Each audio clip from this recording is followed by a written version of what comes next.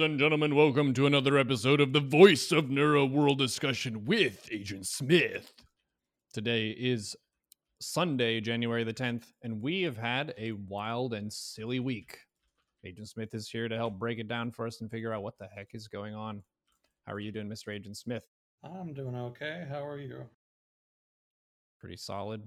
Pretty excited to hear your take on all this because it's been hot fire in terms of people's feelings and opinions on various things that have happened, especially in the US. Like you were saying before we hit the record button, it's been almost kind of hard to figure out what the rest of the world is doing with how much noise is around the US.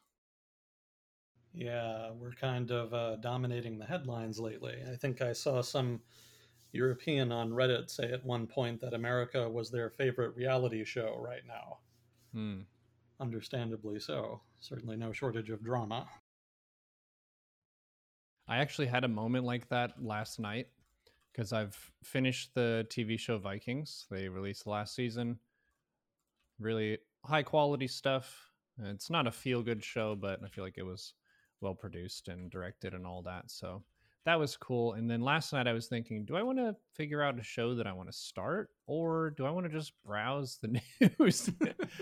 And I was like, well, I'll see what's happening in the news. So I think it did give me a little bit more context than I would normally have for a various event. This isn't really something that happened that's really secretive and cryptic, and we're trying to figure out like what really happened, because the events in the Capitol have been probably some of the most recorded of any meme of this scale. Usually you've got a bunch of testimony and reports and things like this, but these are people walking in with smartphones, like laughing as they go. Yeah, it was very well documented, surprisingly so. Make of that what you will. I mean, you could say that's a testament to the technological age we live in, or a testament to the intelligence of the people involved. You know, it's kind of up to individuals to decide where they fall on that spectrum. But yeah, it's very well documented, and it's going to be, I don't want to say a major historical event, but it's certainly one of the major events of this period of history, at least. And I don't think, I mean, it's been said, I don't think I can really add anything at this point that anybody who's been reading about it hasn't already read or heard. You know, I mean, nothing like this has happened in our lifetimes. Mm-hmm. So it's just hard to interpret it. Because for me, it just came out of left field.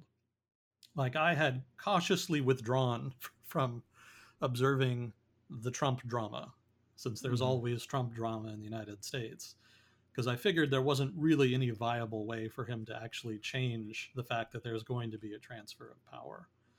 And he might be able to do something, you know, theatrical, but I didn't think that there was any like actual strategic path to any kind of win for him.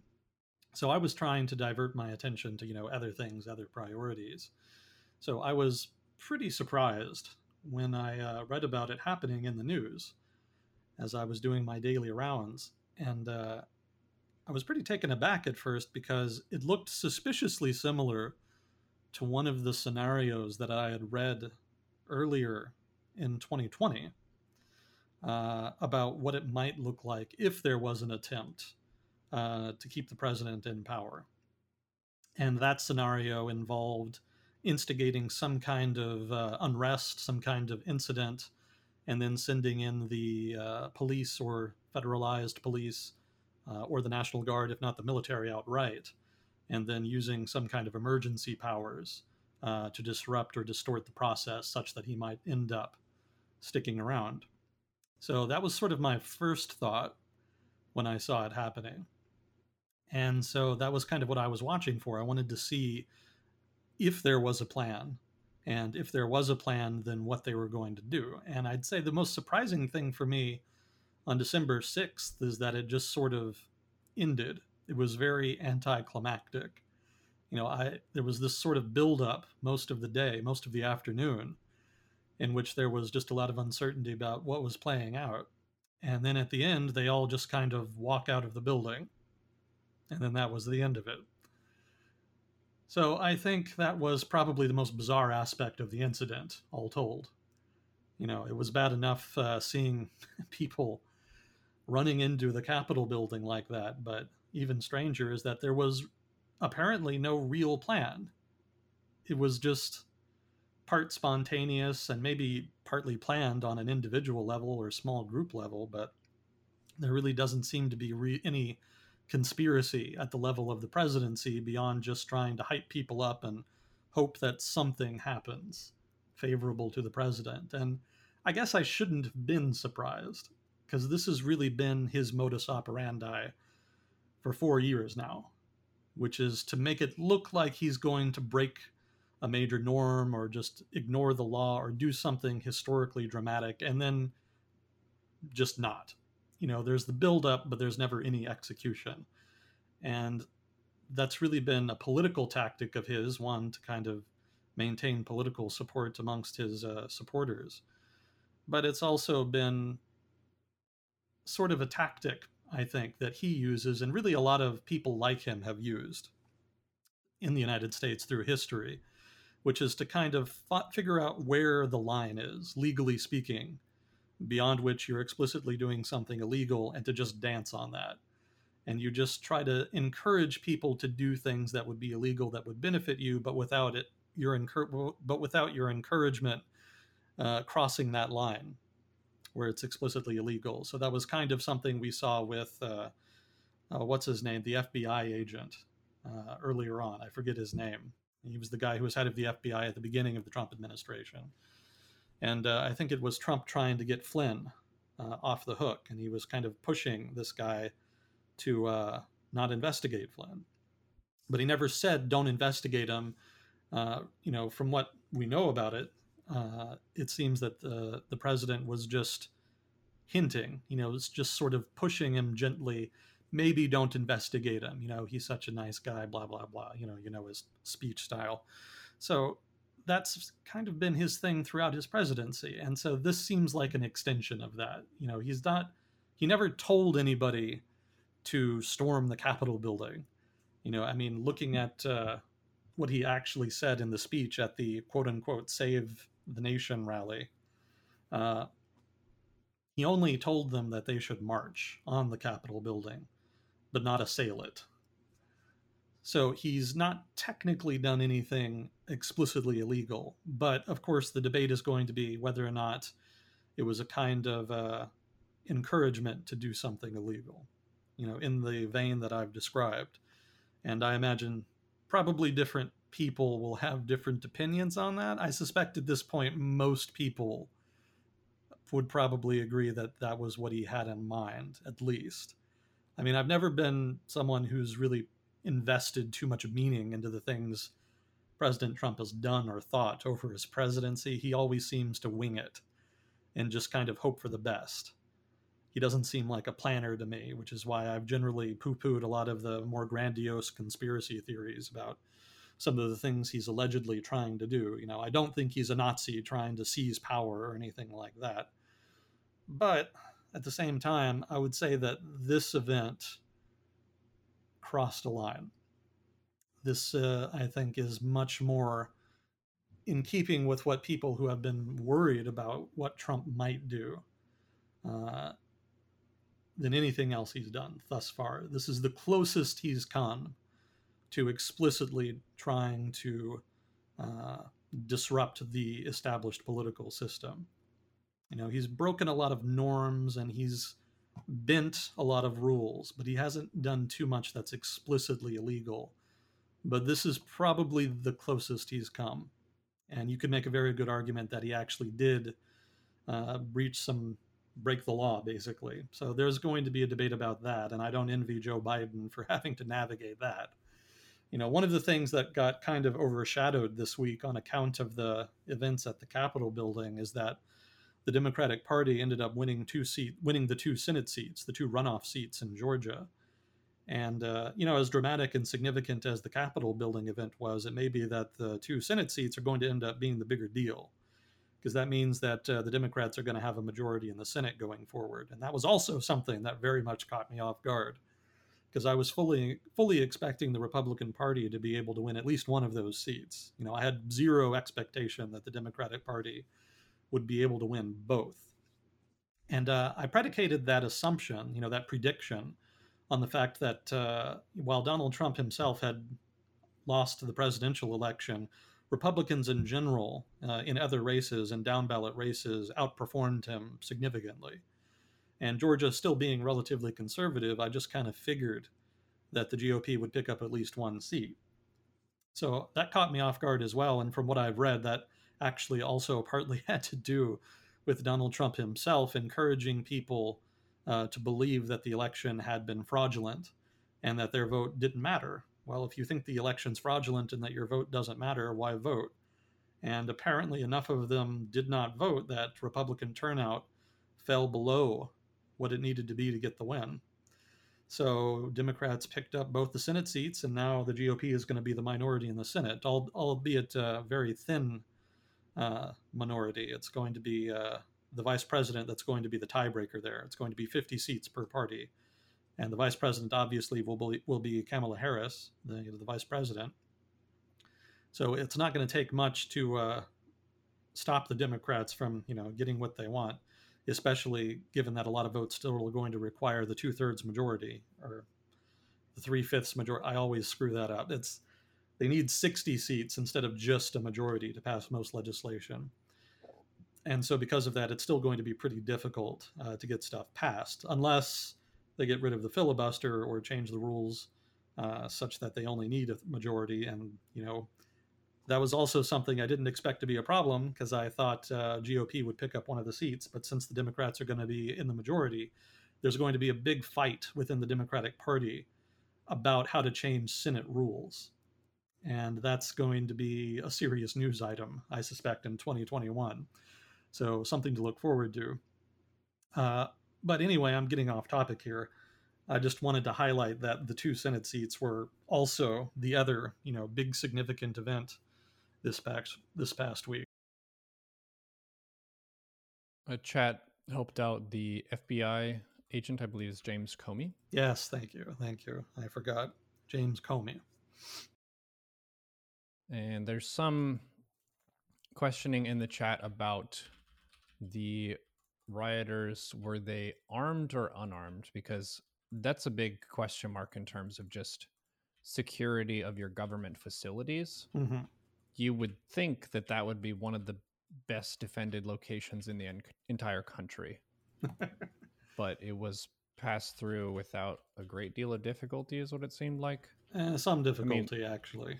Yeah, it looked like there was a lot of pushing and shoving and things from the videos that I saw, like breaking through windows and things like that. So, there was a decent amount of force involved to get in there and press through and do all that kind of stuff. Yeah.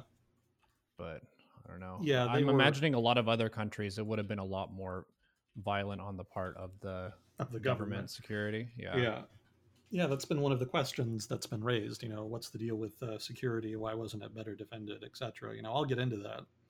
I've got a timeline that I wanted to get through just to kind of illustrate what happened when, and then I was going to get to some of the specific questions that have been raised and some details about casualties, the fallout so far, and how to frame the event, and then just a final note. So that's kind of what I've got laid out here on this.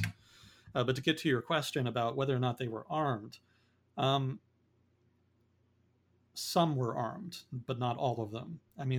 One of the tricky things about understanding exactly what happened, if you want to be specific, is figuring out, for one, who they were. They were people from the rally, obviously, but it wasn't clear how many of them were people who intended from the start to breach the building and how many did. So a lot of them were probably people who just wanted to go and protest outside the Capitol building, but there was at least some who very obviously wanted to get in. So I don't know what the distribution is between the two, and it's exactly that kind of ambiguity that radicals really like, because then they can just hide in the crowd, and then they can try to whip the crowd up and then take advantage when things get hot. And in effect, that's probably what happened here. But again, some were armed, definitely. Some had weapons. It's not entirely clear. I don't think anybody used them. I don't think anybody used firearms or whatnot, but I do believe there was at least some that were spotted amongst the people who were there. Obviously, there was only one victim of a gunshot wound, and that was one of the rioters or whatever you want to call them. I should make a note here about what to call these people, because if you're somebody who's just outside protesting, then you're a protester. But if you're somebody who's breaking into the building with the intent to try to hang Mike Pence or to try to arrest a congressman or something like that, then at that point you're more of something like a terrorist or a rioter or a mob. I mean, there's any number of different names that you can apply here to different people depending on what they were doing. So it's hard to apply just one name to everybody that was at the Capitol building that day. So in general, the word I'm going to use here, just to try to describe all of them in one go, is assailant. Because technically, none of them should have been at the Capitol building, because there actually was a barricade at the entrance to the Capitol building area. So they shouldn't have even been able to get to the steps. So if you wanted to protest legally, technically you should have stopped there, but obviously they didn't. So at that point, I think at the very least, the vast majority of people could agree that the people who went past that first barricade could be described as assailants. So I'm just going to use that term in order to try to describe them. So, make of that what you will. We try to be impartial on here, but it's tricky to be impartial about something as dramatic as this. So that's the word I'm going to go with for the moment. So that said, did you have anything else you kind of wanted to get to on it, Neuro, specifically, besides weapons? The main thing that I was kind of noticing from this was the overall perception of the assailants and how kind of flippant and carefree they were with it. It really didn't look to me from the video that I saw that it was like you said, a break-in that was planned from the beginning, and this was all part of some scheme to like go in and take some objective in particular. It was like they got into the place and then they were just basically fucking around. Like, look what I can do, huh? Look where I got. It was like they're showing off with what they did, as opposed to like Nicolas Cage in the movie, like trying to steal the Declaration of Independence or some key item for some gain. And it didn't really seem like they tried to change the outcome in an actionable capacity by force of like, well, now you're going to say that the election was wrong and this person actually won instead, and that's their win condition. It seemed like they went in there with the win condition of just getting in. It was like they just wanted to break in and then mess around and stuff, which I think was probably part of why the security wasn't as hostile as it would have been in a lot of other countries, was that they can kind of tell that these people they got a little bit too whipped up into a frenzy and they don't want to escalate the situation too much. But still, I mean, it really scared the people who are trying to do the work in the Capitol building of confirming the next president and that kind of thing. And it's really difficult in that kind of situation that is, in actuality, it's a combat situation that you have initiated on government property. I don't think they understand that as a concept of, that's a huge deal. That's like send in the Navy SEALs kind of shit. So if you're marching in there, you've got to be very prepared that you're catching felonies and like you could be shot at, and you're in a place where you really should not be. And there's important work that's being done there. It just seemed like really disrespectful of what was happening there, and just the Americans who are really trying to do the election right. I think there are a lot of people in the US who year after year are really trying to do their best, do the right thing, keep to the principles the nation was founded upon, at least to their best judgment. And this was just it was a shit show. It was a mess. Yeah. I would concur. I mean, it's not clear just what they were trying to do. And, again, I don't want to ignore the fact that at least some of them definitely had malign intent beyond just, entering the Capitol for reasons.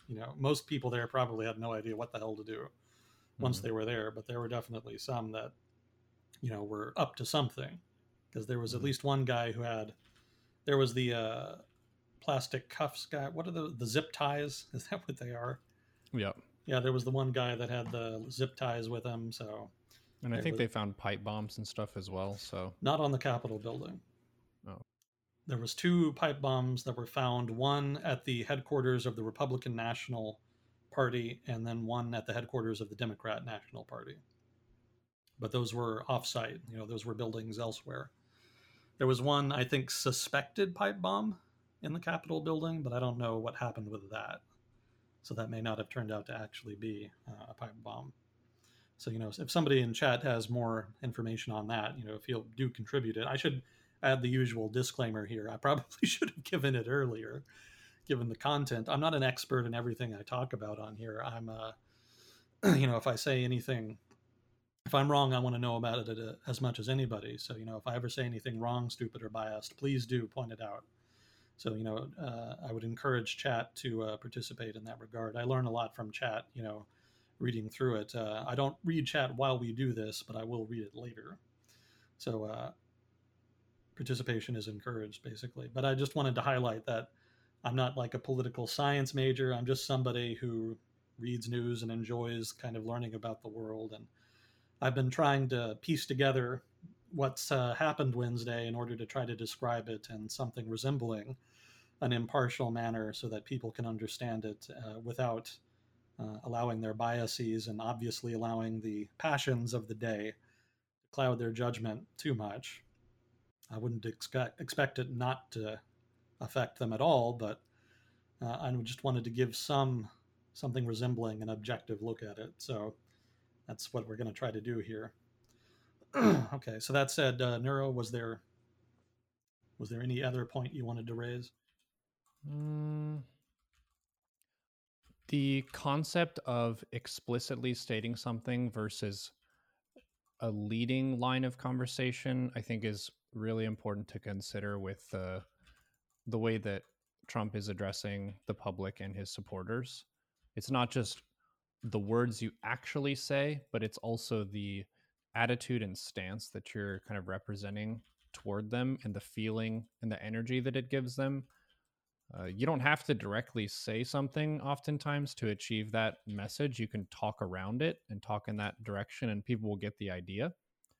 And I think that's something that not just leaders, but especially leaders should be aware of. But any given person, I think you can always be aware of that from a communications capacity of I'm saying this, but it can be taken in these ways. And I Hmm. should pay attention to what my message is and how my message is received by other people. Because I think he didn't explicitly say, like, break through this barricade and do this and this and this, but the overall energy was there is wrongdoing happening in this building. This process is in error because he's claiming that the election was stolen or whatever. And that's going to give them a much different vibe and energy than if he said, look, we have a lot of work that needs to be done here. So if you want to like protest in the legal capacity behind the steps and so on, then they could have done that and they could have been a lot more uh, just respectful and professional about communicating their stance and opinion on this. Yeah, I mean, that just goes back to intent. You know, if you're going to be ambiguous, then as a politician, especially about something very sensitive, then you're at best being negligent. But then there's also the question of whether or not you're doing it on purpose. Mm-hmm. And that comes down to intent. And it's very difficult to pin down intent when it comes to something like rhetoric. And Mm-hmm. that gap is exploited by politicians all the time and has been throughout history. There's not a lot you can do about it. But yeah, you definitely raise a relevant point there about responsibility. If you are going to be a leader, you do owe it not only to your followers, but to just the public in general, to be clear about what you mean so that there is no ambiguity that could be exploited by malcontents of one variety or another. So I'm in agreement with you on that.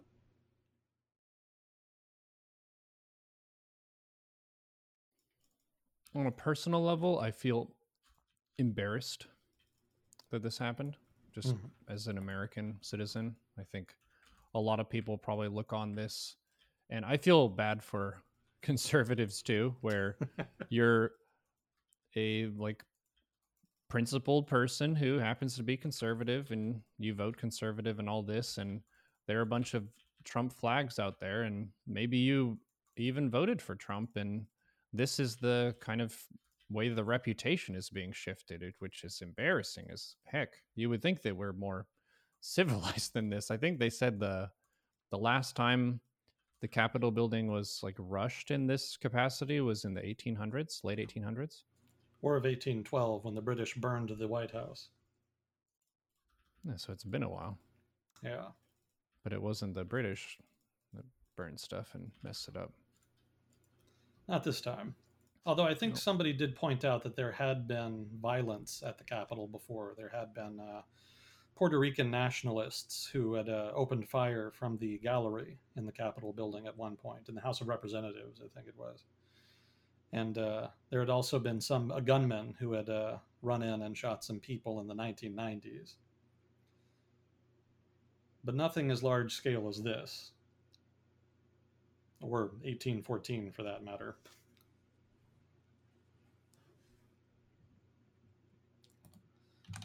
Let's see, do you want to get into the timeline here?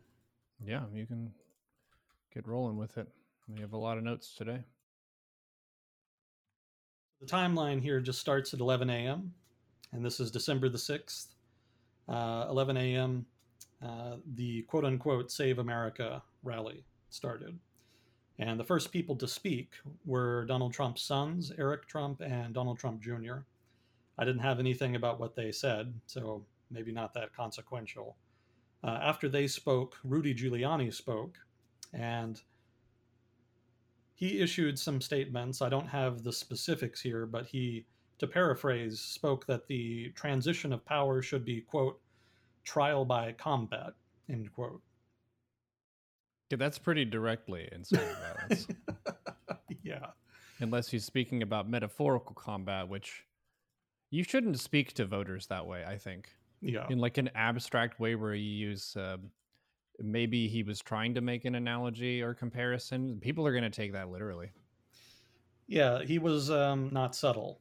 You know, Donald Trump, you could make the argument that he kind of danced around the line, but Giuliani did not. So I think he's going to be in much more legal trouble probably than even Donald Trump will be on account of this. But that said, that was after 11 a.m. At 11:50 a.m., Donald Trump spoke. And the relevant paraphrased quote here is, quote, and after this, we're going to walk down there and I'll be there with you. And we're going to walk down to the Capitol and we are going to cheer on our brave senators and congressmen and women, end quote. So the indication there is that he wanted to encourage people to go down to the Capitol building and at least protest, presumably. I'll add here that after the rally ended, Donald Trump did not go with them, as he stated he would. So probably not surprising to anybody, but I think it says something about him.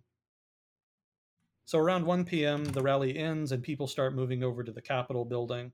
1:10 p.m., this is when the first assailants start grappling with police on the Capitol steps. Now, this is actually after they've broken through the barricade that was blocking off the general area that the Capitol building is in. You know, there's a path that goes to the Capitol building steps. There was a barricade at the beginning of that path, and they broke through that first. But I don't have the exact time for when that happened. I think I have video of it, but I don't have the time. So at 1:10, they started grappling with police on the Capitol steps. 1:33 p.m. Was when C-SPAN first reported that some of them had crossed into Statuary Hall, which is the chamber that separates the House and the Senate. So that was about 1:30. So from 1 p.m., from roughly 1 p.m., when the rally ended, it only took about half an hour for them to get into the Capitol building. And that's relevant because it kind of shows how fast this happened. You know, for all of the drama that day, it only happened over the course of a few hours. And that's actually going to be relevant a little bit later. when we talk a little more about response times. So 1:40 p.m. is when the mayor of Washington, D.C., Muriel Bowser, ordered a citywide curfew starting at 6 p.m. 1:46 p.m., House members were evacuated, and I have a firsthand congressman account here. He was saying that it was like a movie, that people were coming in through the windows, and that security had to hold them down while they were evacuated. And I think this would have been the East Wing. I think some of the more dramatic footage of people bursting through the front doors and whatnot was actually the West Wing, the West Side, sorry, the West Side of the building. But I think the people who initially got into the building got in through the windows on the east side. So I think those were the people mentioned here in this account. 2:11 p.m., the assailants breached the police lines on the west side of the Capitol, and several moments later, well, a couple moments later, they scaled the walls. I think everybody's seen the pictures of some of these people trying to climb up the side of the wall there next to the Capitol steps. So this is roughly when that happened, around 2:11 p.m. 2:22 p.m., there were reports that Vice President Mike Pence had been escorted out of the Senate chamber. And 2:24 p.m. is when Trump first issued his first tweet after this stuff started happening. And his first tweet here was, quote, "Mike Pence didn't have the courage to do what should have been done to protect our country and our Constitution, giving states a chance to certify a corrected set of facts, not the fraudulent or inaccurate ones, which they were asked to previously certify. USA demands the truth," end quote. So that was 2:24. At 2:38, he tweeted again, this time, quote, "Please support our Capitol Police and law enforcement. They are truly on the side of our country. Stay peaceful," end quote. 2:44, shots first reported in the House chamber. This is probably when the Air Force veteran who died was shot. And this is when assailants were trying to get into the House chamber, which had been barricaded and which was being guarded by, I think, Capitol Police. It wasn't Secret Service. There was somebody who suggested there was Secret Service there, but it wasn't. It actually was one of the other services. I can't remember if it was Capitol Police or just some of the sergeant at arms people in the actual chamber. You know, maybe somebody in chat has the details on that. Let's see. I think that was the only shot that was actually fired during that day, as far as I know. 2:47 p.m., Huffington Post reporter tweets an image of a rioter at the Days. So that was the first evidence that they had actually gotten into the Senate chamber. This is the chamber where the famous QAnon shaman took his picture. I'm sure everybody's familiar with him at this point. Is that the Viking helmet person? Yes, one and the same. 3:13 p.m., another tweet from Trump, quote, "I am asking for everyone at the U.S. Capitol to remain peaceful, no violence. Remember, we are the party of law and order. Respect the law and our great men and women in blue. Thank you," end quote. There's a bunch of shit that he got for the remain peaceful. Like, you bashed through windows and were like they were like heave-hoing, like pushing through the riot police who were there. And it was a lot of people who were pushing, so they had greater numbers present at that moment. That's not the most peaceful protest I've ever seen. Yeah, the cognitive dissonance in the tweeting is just off the charts. I mean, going from talking about how the election was overthrown and how there's a conspiracy to disempower Donald Trump and his supporters, and then to turn around and say, "Oh, but don't do anything about it. Don't be violent, don't challenge government authority." I mean, it makes zero sense to me. And I think it puts to lie just the idea that he's at all genuine as a politician. But anyway, 4:17 p.m., quote, another Trump tweet. Oh, sorry, I skipped one. 3:51 p.m., the District of Columbia National Guard, about 1,100 troops, is mobilized to support law enforcement. We'll talk about that a little later. 4:17 p.m., another Trump tweet, quote, "I know your pain. I know you're hurt. We had an election that was stolen from us. It was a landslide election, and everyone knows it, especially the other side. but you have to go home now. We have to have peace. We have to have law and order. So go home. We love you. You're very special. I know how you feel, but go home and go home in peace. End quote. 4:30 p.m. building cleared. Sorry, that should be 4:40. The building is cleared by 4:40 p.m. And then by 8 p.m., Congress had reconvened in order to finish counting electoral college votes in order to certify the outcome of the election. If you've ever wondered what it would be like to live in a Coen Brothers movie, this has to be it. You couldn't write this shit. I just sigh. Yeah, that's pretty much the move. So that's a rough timeline.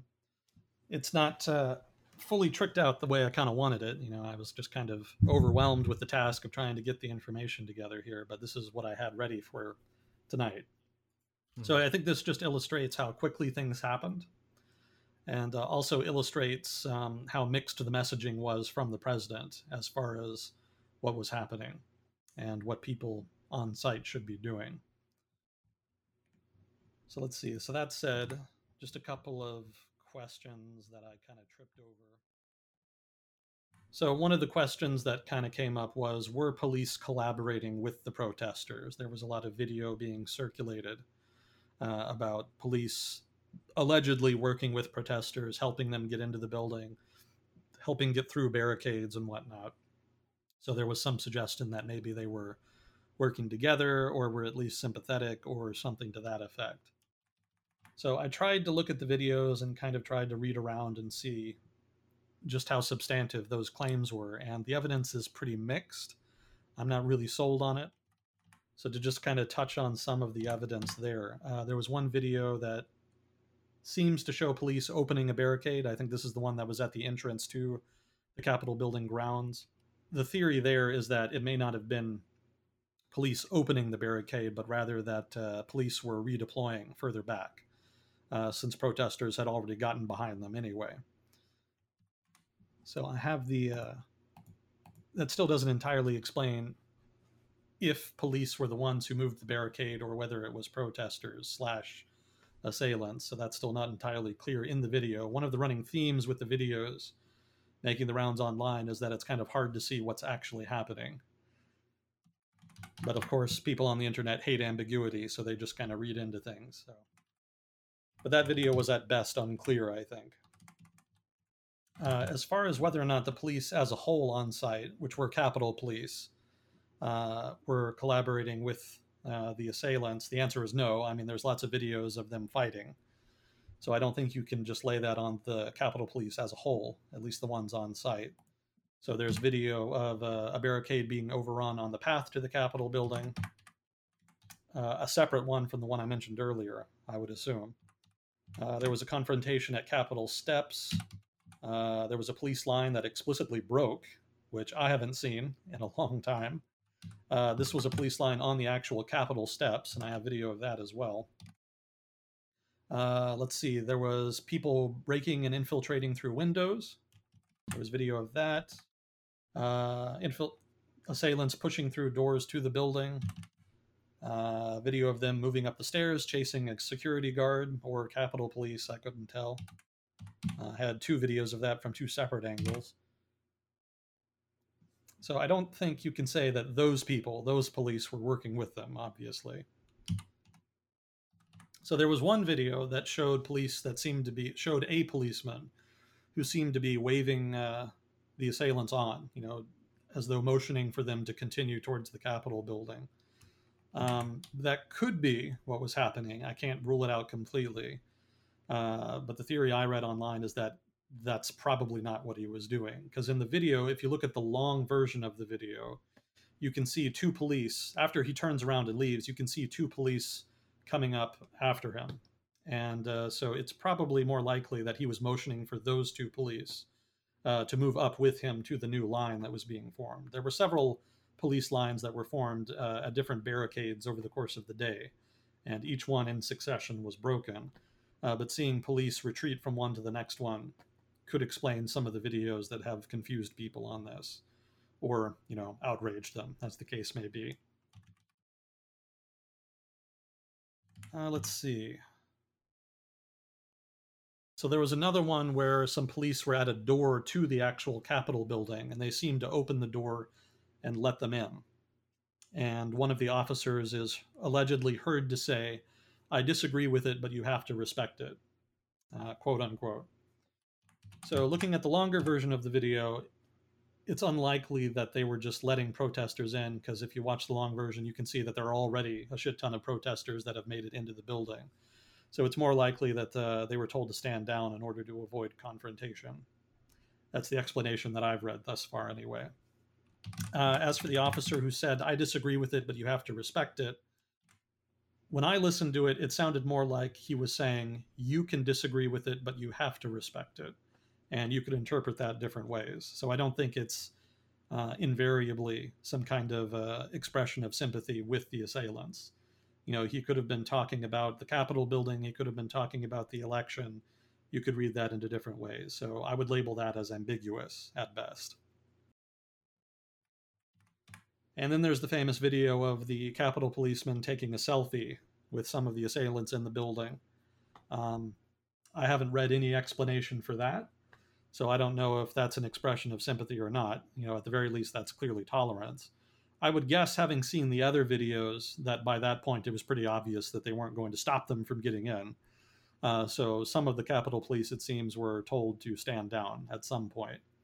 I remember seeing a video where there were riot police on the facade of the Capitol building, kind of off to a side. They weren't interfering with the people getting in and out of the building at that point, but it seemed like they were amassing in order to do that later. So I would assume that there was a period between the time when they were fighting to keep the assailants out and the time when they finally sent in the riot police in order to try to get them out, when there was some confusion and some lingering between the assailants and Capitol Police, when they weren't really sure what to do. And I've read some accounts, by at least one account from a Capitol policeman who was there, who said that there was very little leadership, that the chief of police was not really giving them any orders, and that there was just sort of mass chaos by the time that the assailants had gotten in mass. So that could be a potential explanation for why there was just officers kind of milling around, not really taking action.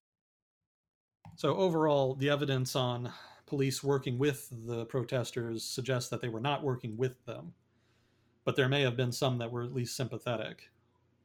So another question here, was it Antifa? So this is something that came out after the fact. There was some suggestion by Trump supporters that actually these people had been goaded into these actions by Antifa, which I kind of felt was a bitch move in the grand scheme of things. I mean, if you're going to do it, then do it and take credit for it, but don't do it and then try to say, oh, well, it was somebody else. So as is, no, it was not fucking Antifa. There's no evidence to that fact. From the evidence we have, there was a number of known established white nationalists. Baked Alaska is one. There was one neo-Nazi group present. The aforementioned QAnon shaman, also well known as a Trump supporter, not Antifa. The guy who put his feet up on the desk of Nancy Pelosi was a guy named Richard Barnett, who'd previously called himself a white nationalist and had written on Facebook that he was prepared to die violently. Also not Antifa. So at the very least, if there was Antifa, I think there was enough hardcore far-right people there to indicate that they were not in fact being led around the nose as part of some far-left conspiracy. For what it's worth, the FBI has come out and said that there's no substantive evidence that Antifa was behind it, but of course, people will say that's what the FBI would say, so barely worth mentioning to them. Well, just from a very basic perspective, don't Antifa wear masks even when it's not COVID year? I thought that was their whole thing, and a big factor in this whole assailing the Capitol was people were unmasked, which was both unwise for COVID spread and also for incriminating yourself. Yeah. And self-incrimination was one of the themes of the day. Certainly. Man, it was a tough day, but I don't know. Trying to get the laughs where you can. So, did Trump tell protesters to storm the Capitol building? We already talked about that. Kind of, sort of, Rudy Giuliani. I think you could make a much better case for that. So, a bigger question here, why did it take the National Guard so long to deploy? So, that's not entirely clear yet, and that's definitely something that people are going to be taking a look at. Clearly, they should have been better prepared for something like this. To be fair, this is unprecedented. You have to go back to an invasion by a foreign power to get something like this almost 200 years ago. And there's been rallies around the Capitol building before, in the past 6 months even, and this didn't happen. I think you can make the case that they should have been more prepared given the significance of the day, since this is when the results of the election were going to be certified. But precedent would suggest that it wasn't as surprising that this was unexpected on the part of security forces, as some people are making it out to be in retrospect. Now, I think there's still a good argument to be made that there was some negligence here. But I'm just trying to explain how this could have happened in terms of security and in terms of the National Guard. And I would point out here that the District of Columbia has its own National Guard, the DC Guard. And so this is what we're talking about here. So one of the reasons for the issue here that it took so long to deploy is that the Department of Defense, which actually technically controls the DC National Guard, it's not the city of DC or what have you. Normally with National Guards, it's the state governments that control them. But in DC, it's actually the Department of Defense. So the Department of Defense has to clear deployment of the National Guard and has to, outline how it's going to be used, the parameters, the rules of engagement, etc. All that stuff. And one of the, another running theme over the past couple months is that the Department of Defense has been very anxious about the transfer of power. Reading, the letter signed by previous secretaries of defense, very pointedly highlighting the fact that officers in the U.S. military take an oath and that they have to defend the Constitution. That was a little unnerving, suffice to say. But that just illustrates the tension in the military. There's also been informal rumors that there's been talk amongst officers about what would happen if they were asked to intervene in American politics. Now, for those of you who may not be familiar with American political culture, I'm sure pretty much everybody is at this point, but for those of you who are not, there is a long tradition in the United States and a very important informal norm in the United States that the United States military absolutely does not get involved in political issues. If there's a security issue, you use police, you use the National Guard, you try to hew as closely as you can to civilian institutions as possible, but not the military unless it's just an absolute emergency. And that, of course, is a norm that is meant to prevent setting any kind of precedent that the military could somehow be considered a legitimate tool with which to influence U.S. politics. I mean, you can look at any number of histories around the world to see that militaries that feel like interfering in politics is within their ambit frequently do so, and generally to the point of destabilizing the political system. And that was a problem that even people back in the 1770s, when they were trying to draw up American institutions, were worried about. And maintaining a small army was also another norm that was meant to reinforce that. Obviously we have a large army now, but before World War II, maintaining a small army was considered important, specifically for this reason. So on account of on account of the U.S. military's responsibility to try to help uphold that norm, obviously they can't do it themselves. Civilians also have to do that. But officers in the military themselves also have to go out of their way to be mindful of their statements in public, their political stances, and how they use the units under their command. And, this is something that really came to a head this past summer in 2020 when there were the protests in Washington, D.C. And so at that time, obviously, protesters were cleared outside of outside of the White House so that Donald Trump could go there and have his photo op, which led to, a big hue and cry about that. And, I won't get into it, but one of the problems is that while he was walking there, part of the photo op was him walking there with his cabinet, which included some military officers, some high-ranking generals. One in particular, I can't remember. I guess it was the Secretary of Defense, but I think it was somebody else. Maybe somebody in chat can help me out with specifically who the general was. But the guy, after the fact, came out and apologized for taking part. He said that he was unaware that he would be used like that. Maybe that's true, maybe it's not. But he seemed to be genuinely remorseful, because he pointed out that this seemed to be a breach of the tradition of keeping the military out of politics.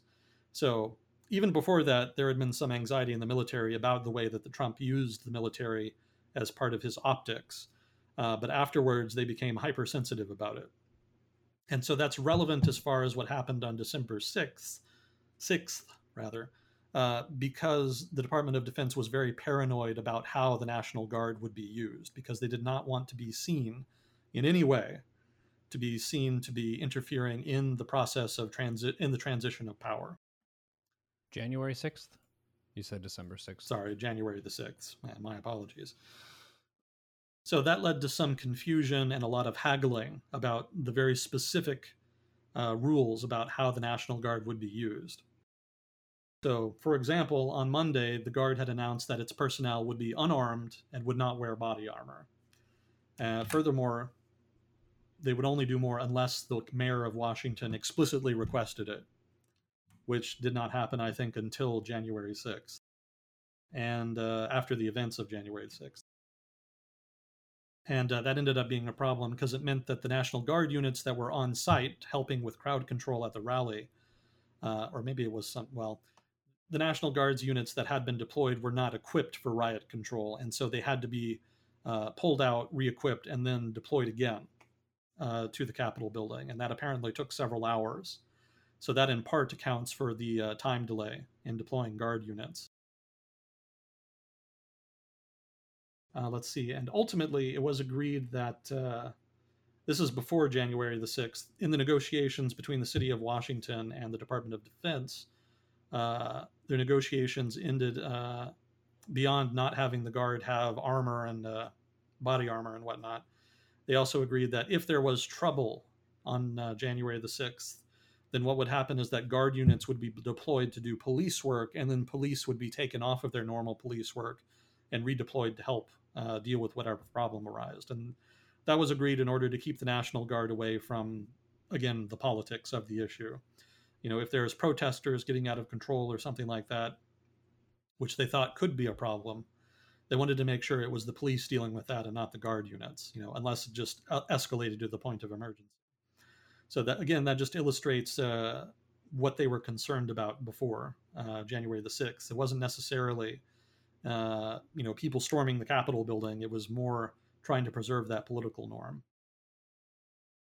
Another problem on January the 6th, there was allegedly some hesitancy by the president to authorize the DC National Guard.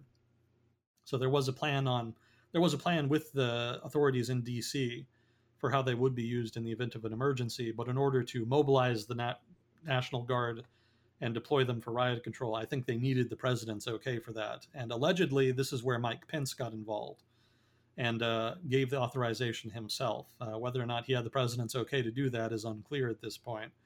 But apparently he was the one that broke the stalemate on that. So the hesitancy there also contributed to the time delay. And then there was National Guard from neighboring states, Virginia and Maryland, that ended up getting deployed later on, but they ended up being delayed because they also got hung up on authorization.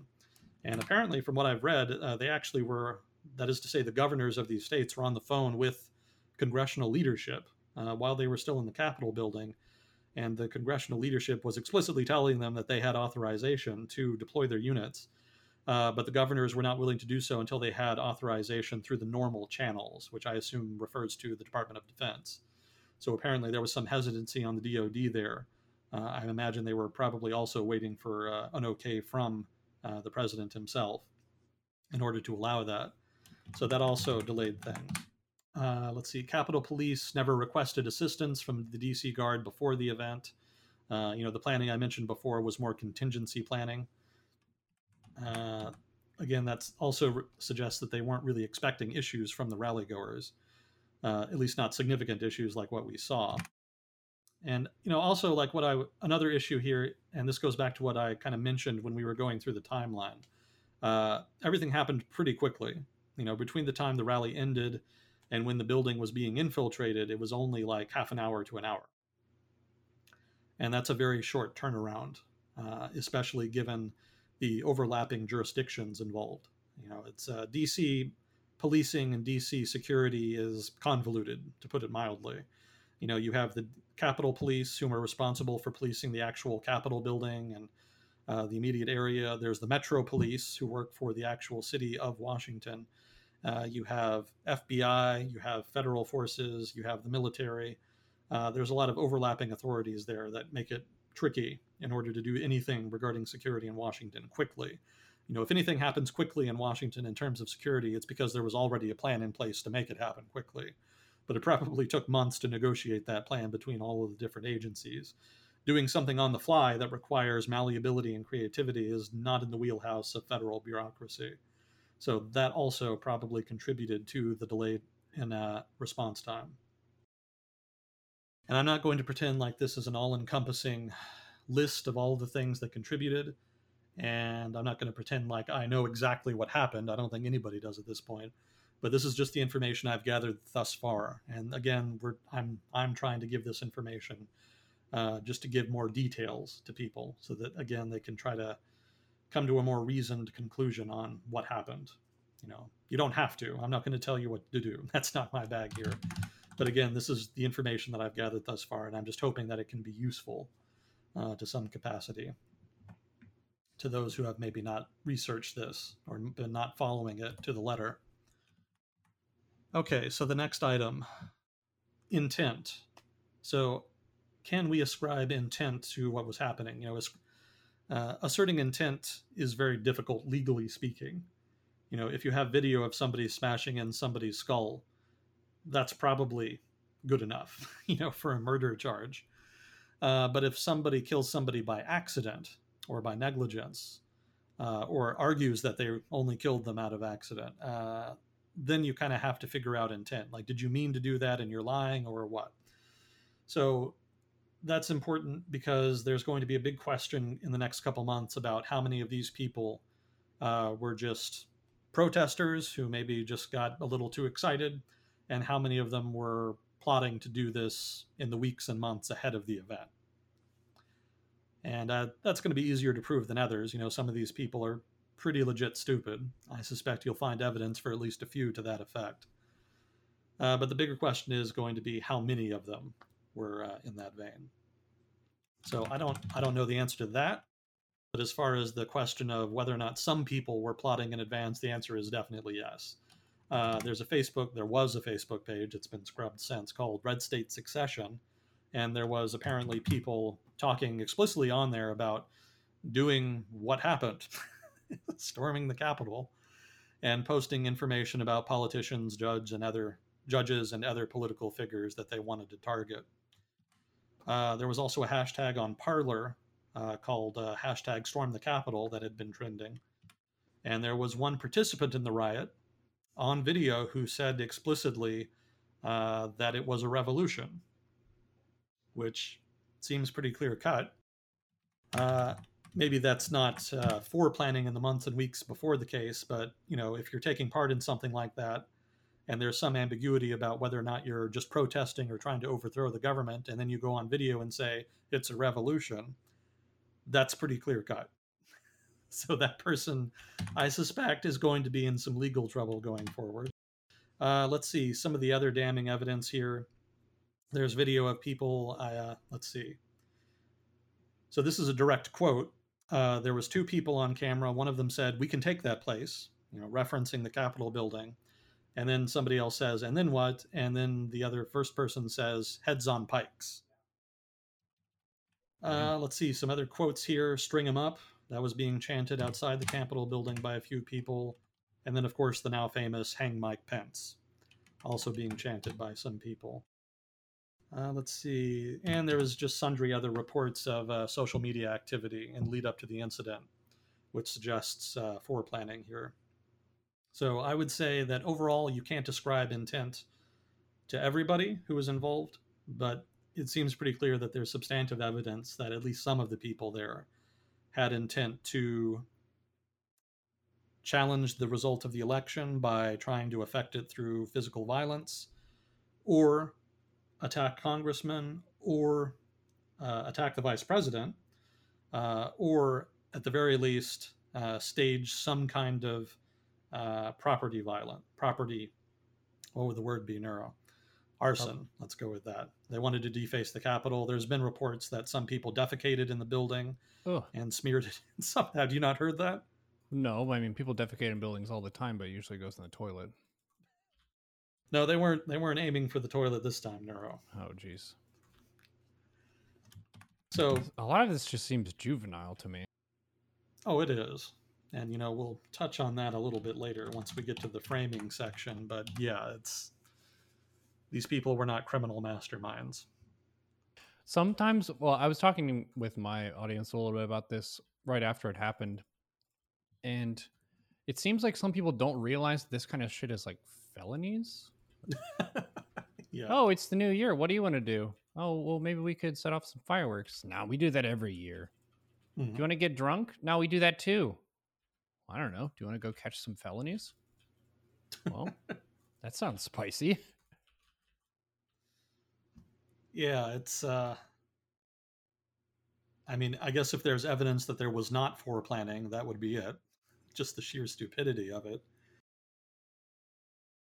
Yeah, it's I don't know. I mean, what can you say? It's just, it speaks for itself. Mm-hmm. So this next section is just about casualties. I think we've got 5 thus far, which is remarkably small, I have to say. If ever there's been evidence that the United States is not the authoritarian dystopia that radicals on left and right say it is, it's the fact that this could happen without mass casualties. Yeah. Silver lining a little bit.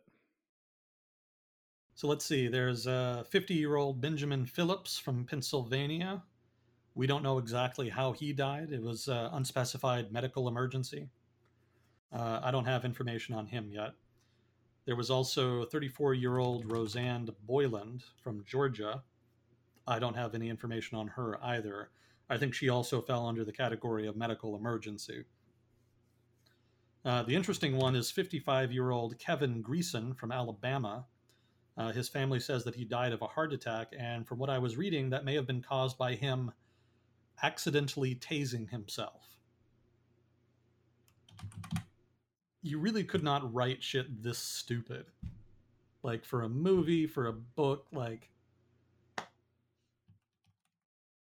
Well, that's what you were saying at the start, was a lot of Europeans are very entertained by the ongoing drama that is the United States. Well, I hope that at least they get something out of this. If nobody else, at least they'll get something to entertain them. So of course there was, I have 4 here, by the way. I don't have the 5th casualty yet. So I would have to lean on chat for that. I was reading today that there was a 5th, but I haven't read about who that was or what the circumstances was. But the 4th person here was the police officer who died. And that was, I think his name is Brian Sicknick. I hope I'm getting the name right. I feel like I'm mispronouncing it. But apparently at some point during the event in question, he was struck with a fire extinguisher. And he was not killed on the spot. Apparently he died later. From what I've read, he returned to his division office and collapsed, and then was taken to the hospital, and he ended up dying there. So for anybody who might think that, yes, things got out of hand, but otherwise this was just an innocuous protest, 4 people are dead, and maybe a 5th. Again, I haven't read that. So, and they would not be if this had not happened. So it's not innocuous. I would leave it at that. This is not going to go down as a mild event. So the next section is just pretty short. Some people have been, well, everybody has been making the comparison between this event and BLM protests, specifically in Washington. I mean, I don't have to point out that they were treated differently. I would say there was some people saying that they used tear gas on the BLM protests in Washington, and they did not use them on January the 6th. That's actually not true. We do have video of the police using tear gas and rubber bullets, for that matter, on the crowd. It's not that they didn't use them; it's just that they didn't work. They were not able to hold that police line and prevent them from getting into the building. If you're wondering how it is that they were able to break the police line, looking at the video, it's clear that there's hundreds of people there, and they're, in some cases, explicitly fighting the police. You can see the odd fist fight in some of the footage. So it's not like with the BLM protests, where there was definitely some violence against the police in some cases. People throwing objects, people getting confrontational with the police. But I don't think I remember ever seeing anybody explicitly charge into a police line and try to physically fight a police officer. Maybe I missed that, and that's quite possible. There was quite a few protests over the past year, but you can definitely see that happening here, which seemed pretty stupid to me. I'm not sure how you think you're going to win a fist fight with somebody in riot gear, but again, these people were not criminal masterminds, but I guess it worked. They did get through the line. Let's see. Oh, another reason that the security was inadequate. So one of the things I've read was that there may have been a failure of imagination. And this may just be, it may come down to the inability to conceive that the rally-goers might actually try to storm the Capitol building. And I would point out here that this isn't necessarily a case of lack of intelligence, because there was intelligence, and I think people were observing them. There have been arrests in the past couple weeks of people who were planning, something.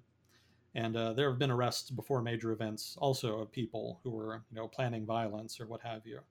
So I don't think it's the case that there was not sufficient intelligence about what was going to happen. I think there was just an inability to connect that with the likelihood that it would actually play out that way. I think they kind of wrote it off as though it was kind of a outlier possibility.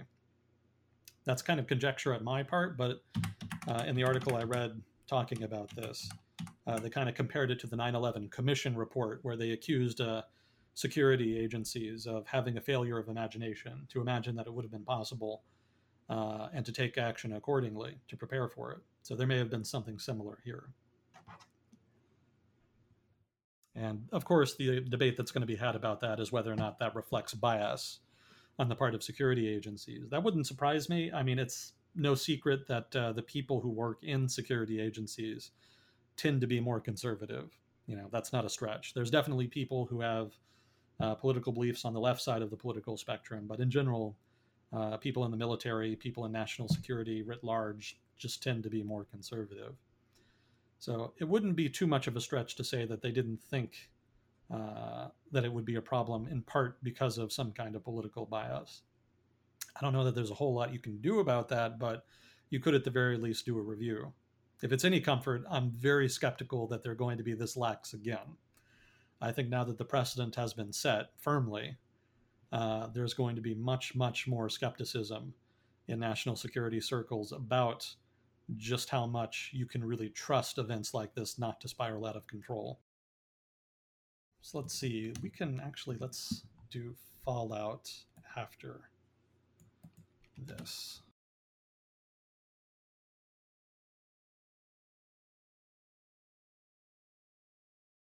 So I didn't have time to really integrate this next thing into my notes here. So it's a little out of place, but I thought it was worth pointing out because I thought the article was pretty good. It was an article from, BuzzFeed of all things, but they interviewed, or at least took statements from 2 Capitol police officers who were there that day. And, they had some, I think, relevant things to say on this. And let me see here. So as far as the perspective of the assailants, in question, one of the police officers interviewed here stated that they were, well, I guess I could just read you the quote since I have it here. So here's the quote from the officer. Quote, "We were telling them to back up and get away and stop, and they're telling us they are on our side. and they're doing this for us. And they're saying this as I'm getting punched in my face by one of them. That happened to a lot of us. We were getting pepper sprayed in the face by those protesters. I'm not even going to call them protesters, by those domestic terrorists, end quote. So I think that just gives you an idea of the degree of, one, ideology, which obviously blinds people in the extremes, if not even, less than that, and just also gives you an idea of the degree of cognitive dissonance. And I don't know. I mean, the historical clown show of the whole thing. So let's see. As far as extremists, the officers in question in the interview noted that they were well equipped and seemed to be well trained. Specifically, I think they're referring to some of the people who got into the building, early on, some of the first people to infiltrate through the windows. I'll just read you the quote here as well. Quote, "That was a heavily trained group of militia terrorists that attacked us. They had radios. We found them. They had a two-way communicator. They had two-way communicators and earpieces. They had bear spray. They had flashbangs. They were prepared. They strategically put 2 IEDs, pipe bombs, in 2 different locations. These guys were military trained. A lot of them were former military," end quote. So I don't think that really characterizes most of the people who were there. I definitely seen people who were obviously not military, suffice to say.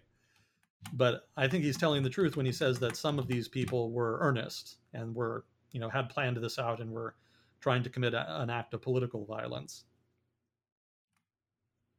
Let's see, as far as leadership, the chief of police was just MIA, so they would say.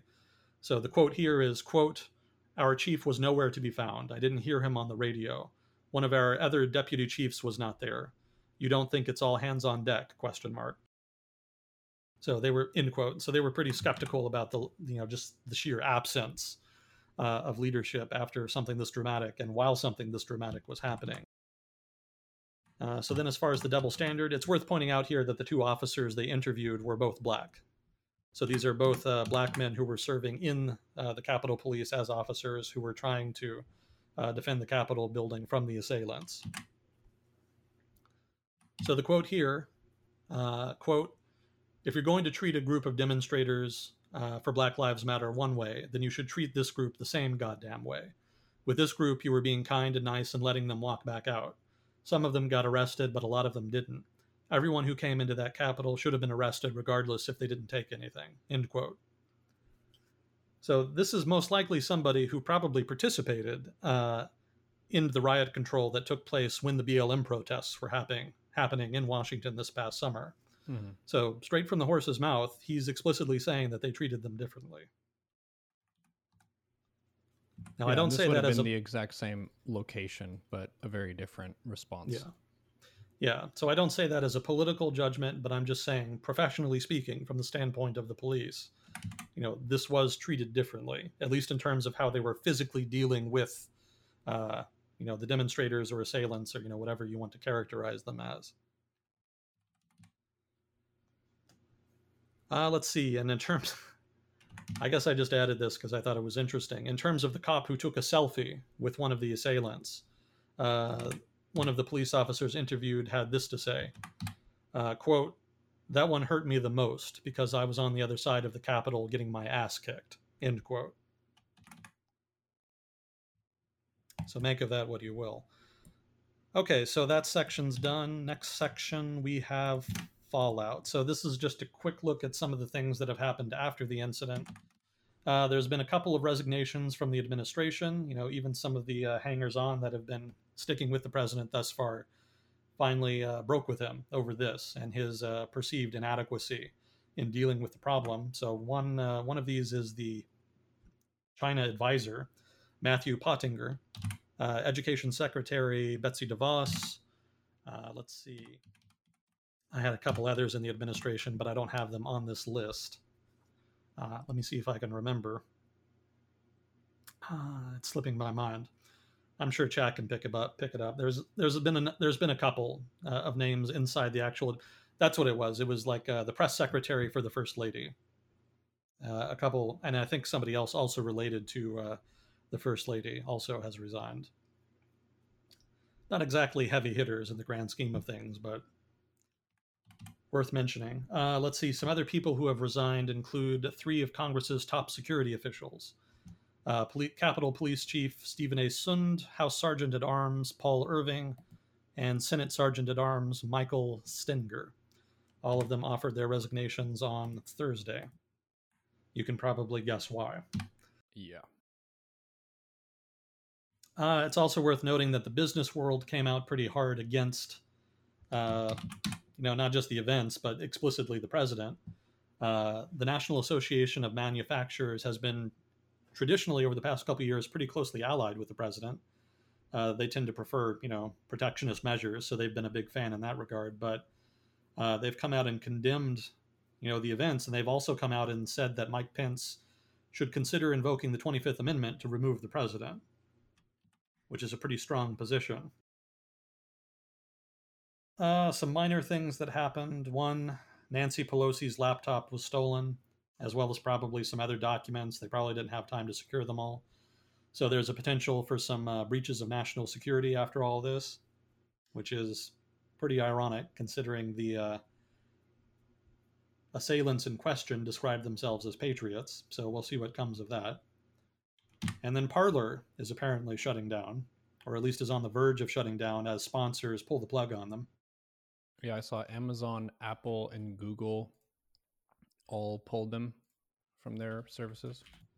They did, and also a number of other services up to and including the people who are running their email account. It's pretty broad-based. It's just about everybody they do any kind of business with is throwing them under the bus right now. Well, I shouldn't say throwing them under the bus. That kind of implies they don't deserve it, so that's subjective. Whether you think Parler deserves to be shut down or not, I leave it to the individual to decide for themselves. But regardless, they're coming under a lot of heat, as well as a lot of other social media apps or firms that are associated with the far right. And, if you're a pro-free speech advocate, you probably have mixed feelings about this, because on the one hand, this is obviously the private sector at work. Nobody told these companies to cut them loose. And it's not as though they didn't bring it on themselves. But on the other hand, it's going to be harder for people on the right, especially the far right, to communicate. And that's going to be a mixed blessing. So on the one hand, you'll have less extremism. You won't have less extremism. You'll have fewer extremists exploiting those services in order to plot against the government, for lack of a better phrase. But the downside is that security agencies will not be able to monitor them as easily. Again, a lot of these people are not criminal masterminds, and it's not necessarily hard to draw up a portfolio based off of their publicly available statements on sites like this. And there's also the problem of just in general not having an open space for ideas, even if they are shit ideas. So, I've said it before, give a man a mask and he'll show you his true face. That's the old quote. I don't remember who it's from. And I think there's a lot of value in a society where you can see people, you can see the ugliness in people as well as the beauty. You can see everything that people believe in, unvarnished and unfiltered. I think there is value to that, politically, socially, etc. And not having that is going to have the effect of driving these people underground where you can't see them and where they'll probably get even worse. So that's one possibility. It's also possible that they're just armchair generals who are incapable of doing anything beyond the most cursory planning, and that this isn't going to have any significant long-term implications. That's what I would hope. I think that's what everybody would hope. I think everybody's had quite enough of political extremism at this point. Some people in the chat are asking, what did Parler do to get this treatment from the major companies and such? I did browse some news about it last night, and sometimes I'll pop into various conservative outlets and see what their take on it is, because sometimes it's very different from whatever the mainstream take is or whatever the left is saying.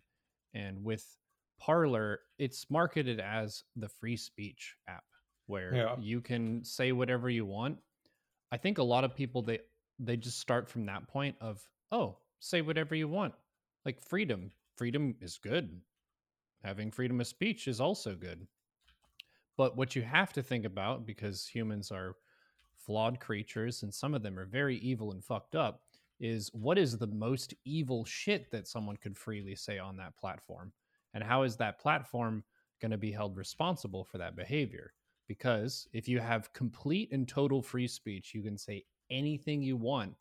You can incite violence. You can organize some violent attack there, and that would be fine for that platform, which is a massive yikes. Additionally, stuff like just general content that is illegal, they could be posting there if it's not enforced in any capacity. So I think they've kind of missed the forest for the trees of, oh, they're taking our free speech, we're being attacked, versus what the heck are you doing with that website? Like, it's 2020. People are going to put foul shit on the internet. The Wild West era, it's in the past. There was a lot less enforcement on the internet than there is nowadays.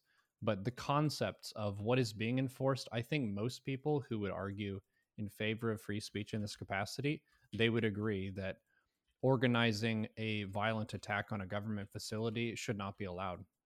I think that's a crime. Like, you should not be able to organize crimes on your social media platform, but they just stick on the point of my free speech is being limited. Yeah.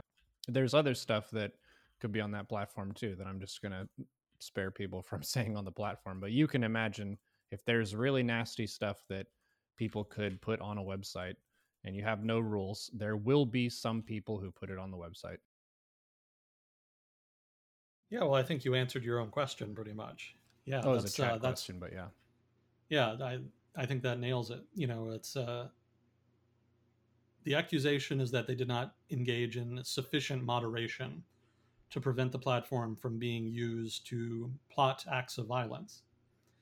And I think in general, a lot of firms were willing to do business with them in a limited capacity, so long as things didn't get too out of control, so long as nothing big happened connected to Parler, and then something big happened connected to Parler. So that's one take on it. I think the other take is that a lot of firms are just protecting their image, because a lot of firms don't want to be connected in any way with a platform that is going to be associated with this event and with the violence that it represents. So in that sense, it's more of a PR move than anything. Mm-hmm. There's also probably going to be investigations. So they probably also don't want to get connected to that either, since that's not going to be a good look.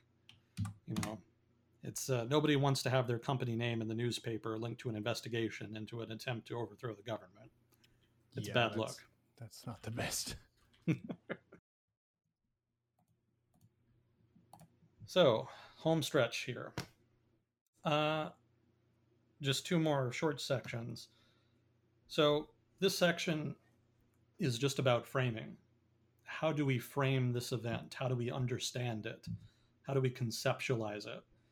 Because, you know, speaking for myself, I'm still surprised. Like, it just caught me by surprise on the day of, and I just don't entirely know what to call this.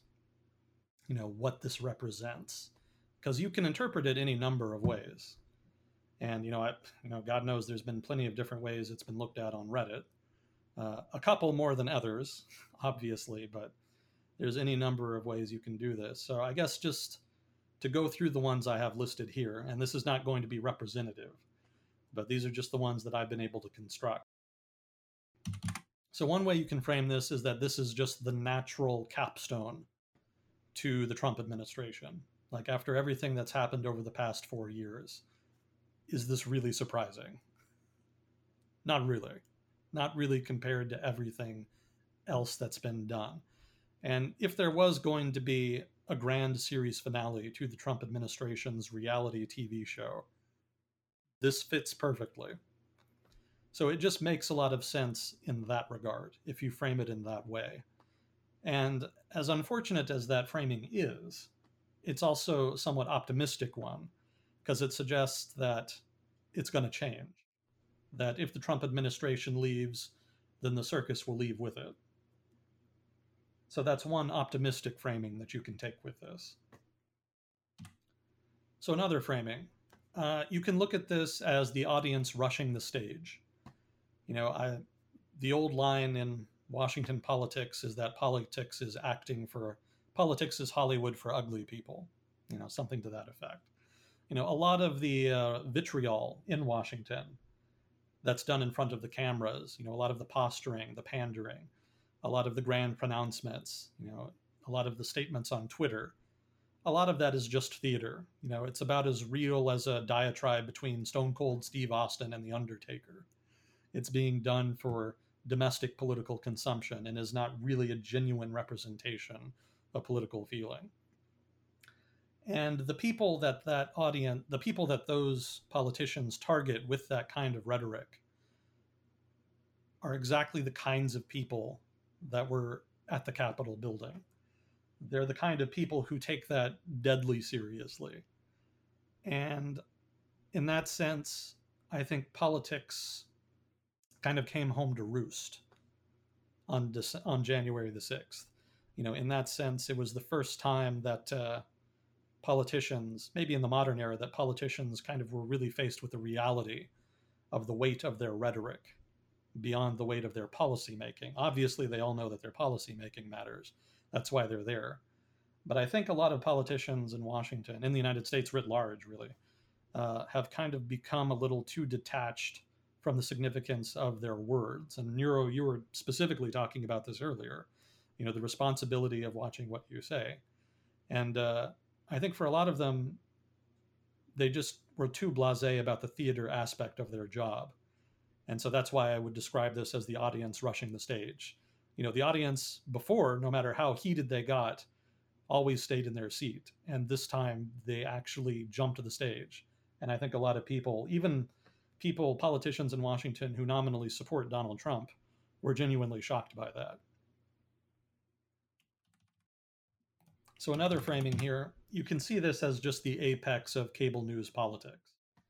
I think everybody knows that the way the politics is portrayed on cable television news is portrayed in a sensationalist way that is custom designed to rile people up and get them as excited as possible, because otherwise it would be boring. Political processes are boring. The intricacies of Congress and lawmaking are boring. The administrative state is boring. If you want to make it exciting for people, in part to get votes, but also in part just to get ratings, then you have to sex it up. And the target audience that really buys into that are disproportionately armchair warriors. And I think the mindset of that armchair warrior politico was really on full display on January the 6th, at the Capitol building. That was sort of the first time that I can remember when these kinds of hyper-partisan news junkies really acted out their fantasies. Because I think everybody knows they think like this, but I don't remember them ever really doing anything about it. And I think we're going to see the collision of reality with fantasy this time. Because unlike being a keyboard warrior online, this is actually going to have significant real-world consequences. And I think also it's going to have political consequences. I think a lot of hyper-partisan politicos thought that, they had the same fantasy that every revolutionary has. If they do something dramatic, then everybody will rise up. They'll just be inspired. And there will be a cascade of supporting revolts elsewhere. I suspect at the very least a few people involved in the incident were probably thinking like that. And instead, they're going to learn the hard way just how politically damaging something this stupid really is. And there has been significant backlash already, and it's probably going to get more significant. Again, like I said at the beginning, this really did cross a big, fat, red line. And that's going to hit them squarely in the face over the next couple months. So it's been, I don't know, I guess it's just was inevitable that at some point people would get overly excited by, this revolutionary fantasy that they have, that they get, that's sort of cultivated on cable television, and that it would eventually collide with reality somehow. I don't think cable television is going to die after this. I think the demand for that kind of vitriol is still very much there.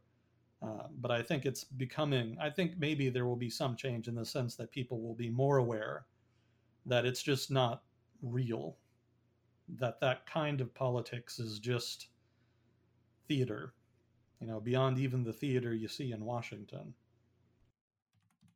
Maybe that's an optimistic reading, but that is technically one way that you can frame this. So another way that you can frame this, I've got like 7 of these total, so bear with me. Uh, so another way to frame this, and this is the one that I think that I buy the most into thus far. So we've talked before about Twitter protests. Before in American history, protests had to be organized as part of, well, they didn't always have to be, but the major protest movements in the United States historically have been organized and hierarchical. They had leadership, they had strategies, they had plans, etc. And we've talked before on here over the past couple of years about how modern protests over the past 10 to 20 years tend to be organized more on Twitter. They tend to be decentralized. They tend to lack leadership. And in that sense, they have the advantage in that they're hard to shut down. There's not any one person you can kind of buy off or co-opt or arrest or what have you. But the downside is that there's just zero strategy, and that there's no real chance that without strategizing they can actually achieve any substantive political outcomes. So we saw that with the Occupy movement back around 2010.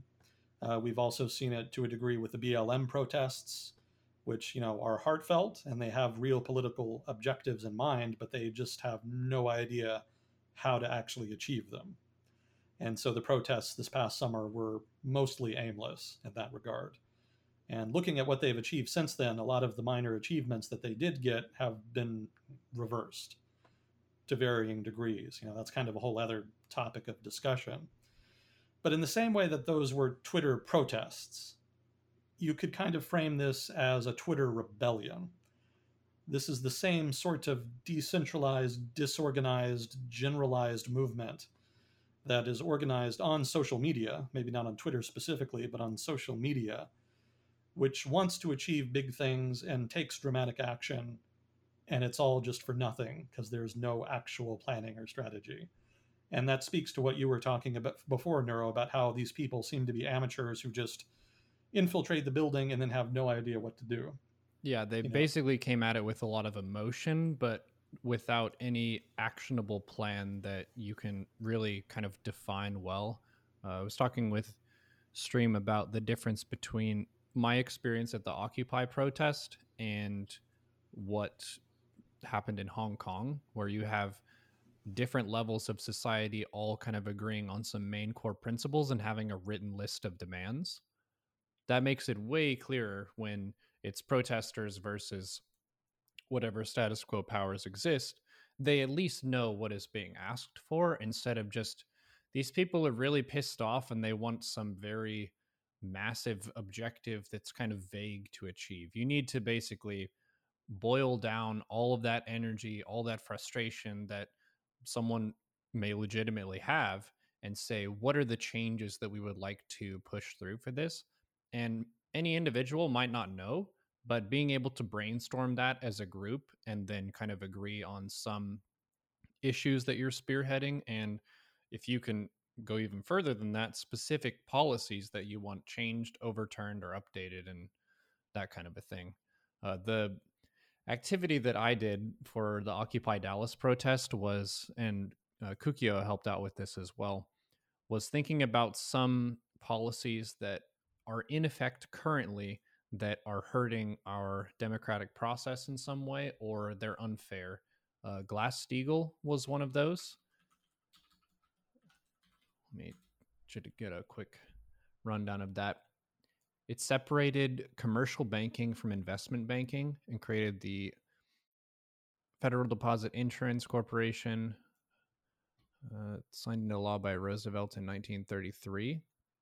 I believe this had some other things to do with how elections are funded as well, which makes the US politics game a lot more pay to win than about the issues and the integrity and the principles of the person running. It's about who can have the greatest number of marketing and support, which is just money behind the candidate as opposed to the highest quality candidate. What was the other one I'm trying to think of? But basically, we just made a write-up that printed on basic paper with just black ink of handing this out to the protesters at Occupy Dallas because they had so many different things that they were yelling about. There were the fluoride and the water people who were there. There were people who are like saying different revolutionary kind of stuff, which, like you're saying with this protest, it can be pretty dangerous. The more violent you get in your uh, delivery of whatever you're chanting and saying, the different ways that people are going to respond to like enforcing you and like maintaining security in the region, because you're basically escalating the situation into a more violent stance than you started with. When I was at the Occupy Dallas protest, no one was called to be killed. That's something that was different from the chanting. They weren't calling for anyone to be hung. It was more about on Wall Street, they have a bunch of different ways that they can risk the average American's dollar, and that these big corporations get bailed out, but the individuals are left hung out to dry. Like all those big ideas made sense to me, but it wasn't calling for violence. And that's the difference is we as civilized people in modern society, we need to figure out how to agree on a process together, because killing another person is just a temporary measure. You're not attacking the ideas that affect future generations. You're just cutting off a head of the Hydra, which is not as productive. On a primate emotional level, it might seem like the right thing to do in certain capacities, but on a like structural civilizational level, you have to get to the core of the ideas of what needs to change in the long term. Yeah, I think that's a good summary. And that just speaks to the kind of thinking that does not happen because there is no leadership there that can really direct that. And I think one of the problems that stems out of that fact is that there's a real disconnect from reality that defines these kinds of protests or rebellions or what have you. If you don't sit down and think about the political realities and strategize appropriately, then you're going to do things that end up being self-defeating, or at best, that don't work, that just don't result in any change whatsoever. And I think that's a very significant disadvantage to having these decentralized movements. I understand that they have value in the sense that they send a powerful signal that there is a political demand for some kind of action or policy that can then be met by a politician. But at the same time, the long term impact can be very self defeating if you're taking all of this dramatic action to express how you feel about it without any thought to how it's being perceived by others and how it can be used by others, and whether or not there's any real opportunity or chance that a politician will actually emerge who has a chance to actually win office and implement your political preferences. American politics, democratic politics in general, is really all about coalition building. It's all about looking at who has something that they want and that you're willing to give them in exchange for something else. And, maybe to some people that sounds crass. Maybe they think that politics is supposed to be all about doing the right thing or the best thing or, what have you. But it's just not the reality. The reality is that a lot of policymaking is about boring stuff that most people don't care about or that doesn't affect most people. And so when that's the case, you have to do log rolling. You have to do this kind of legislative trading in order to get the things you want. And I think the sooner the broader population in the body politic in the US understands that, the better off they'll be. Because right now, politics in the US is very much a shouting match to try to see who can be the most genuine and who can be the most authentic in their political beliefs, in the vain hope that that's going to make it more likely that they're going to get their way. And it's just not. There's any number of political preferences in the United States, and there's not any one of them that you can say is less genuine or more genuine than another. So ultimately, policymaking is not going to be about who's right. It's going to be about who has the votes. And that has to be the crux of any political strategy. And maybe none of that would really matter, but I mean, I think just with the BLM protests the past summer, and certainly with January the 6th, the Capitol building incident, not being aware of the implications of what you're doing beyond just expressing your politics, I think is just immensely damaging. And people really need, I think, to think more about that. Because I think if they were more aware, then their politics would just inherently be more moderate. Because I think that is ultimately going to be the better strategy in the long run. So this framing, again, is just characterizing the Capitol building event as, in general, a reflection of the trend over the past 10, 20 years towards more decentralized protests. In this case, though, not a protest, but more of an outright, maybe not a rebellion per se. I mean, people can frame it how they like, but the Capitol building was stormed. So the Twitter sort of version of that is what you could frame this as. So let's see, 4 more here. You could also frame this as a turning point. There's been an open question about what the Republican Party is going to evolve into over the long term. Is it going to become Trump's party? Is it going to kind of return to form? Is there going to be a civil war between different factions that just fractures the party? It wasn't really clear before, but now it looks like there's more and more repudiation of the Trump faction within the party. It's not a complete repudiation, and there's still a lot of support for him amongst both the party and amongst the body politic. So I don't think he's going to go away. But at the very least, the people who are more moderate within the party have broken with the president pretty openly. We'll see whether or not that sticks, but this could be the point at which the party finally sees this question answered about what kind of future it wants for itself. So that's definitely also going to be a major event in 2021. What kind of party does the Republican Party become post-Trump?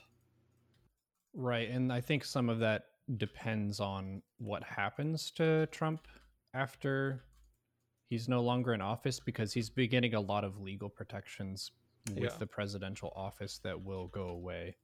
So a lot of people very clearly feel like he's done enough that he's going to go to jail and all this kind of stuff. Other people don't think so, but I mean, we're going to see how things play out, because if he gets in major trouble, you could see a lot of Republicans wanting to distance themselves from him.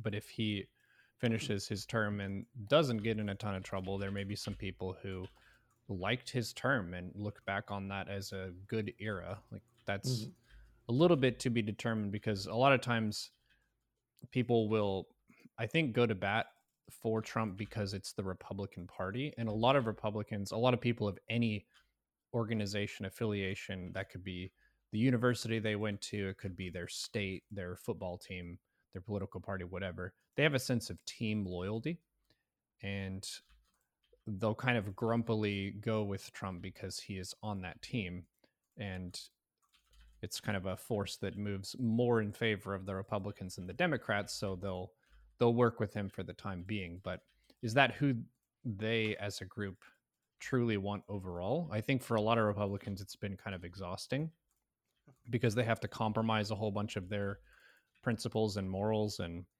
he's not really a paragon of conservative values anyway. So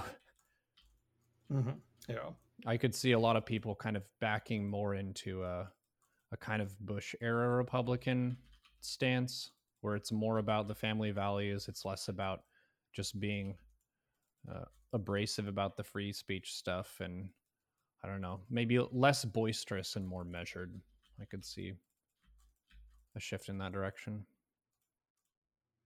Yeah, I don't think there's enough evidence to come down on one side or the other on that, as far as which direction they go. I just know that it's going to be a big conflict. Both parties are going to have that. The Democrats, especially now that they've won both Senate seats, there's going to be a serious confrontation, if not a reckoning, between the progressive left and the moderate left within the Democratic Party. So, interestingly, both parties are going to get it this year. So much for 2021 being boring. I talked with Stream recently about one of the things that we've talked about here a lot, which is the pendulum swinging between eras, that is, periods of time where people value moderation and skepticism and open-mindedness as opposed to strengthen your convictions. And we, holy shit, are we in a strength of your convictions era where any moderation at all, if you as a Republican agree with the Democrat on anything, you have committed one of the most grave sins. Yeah. Whereas in certain periods, like the Renaissance and shit, if you were someone who is willing to be flexible and say, hey, actually, I think I'm wrong about this, that would be seen as a virtue of, wow, this person is patient and considerate and they're willing to admit when they're wrong. That's amazing. That's a good thing. Whereas nowadays, that's weakness.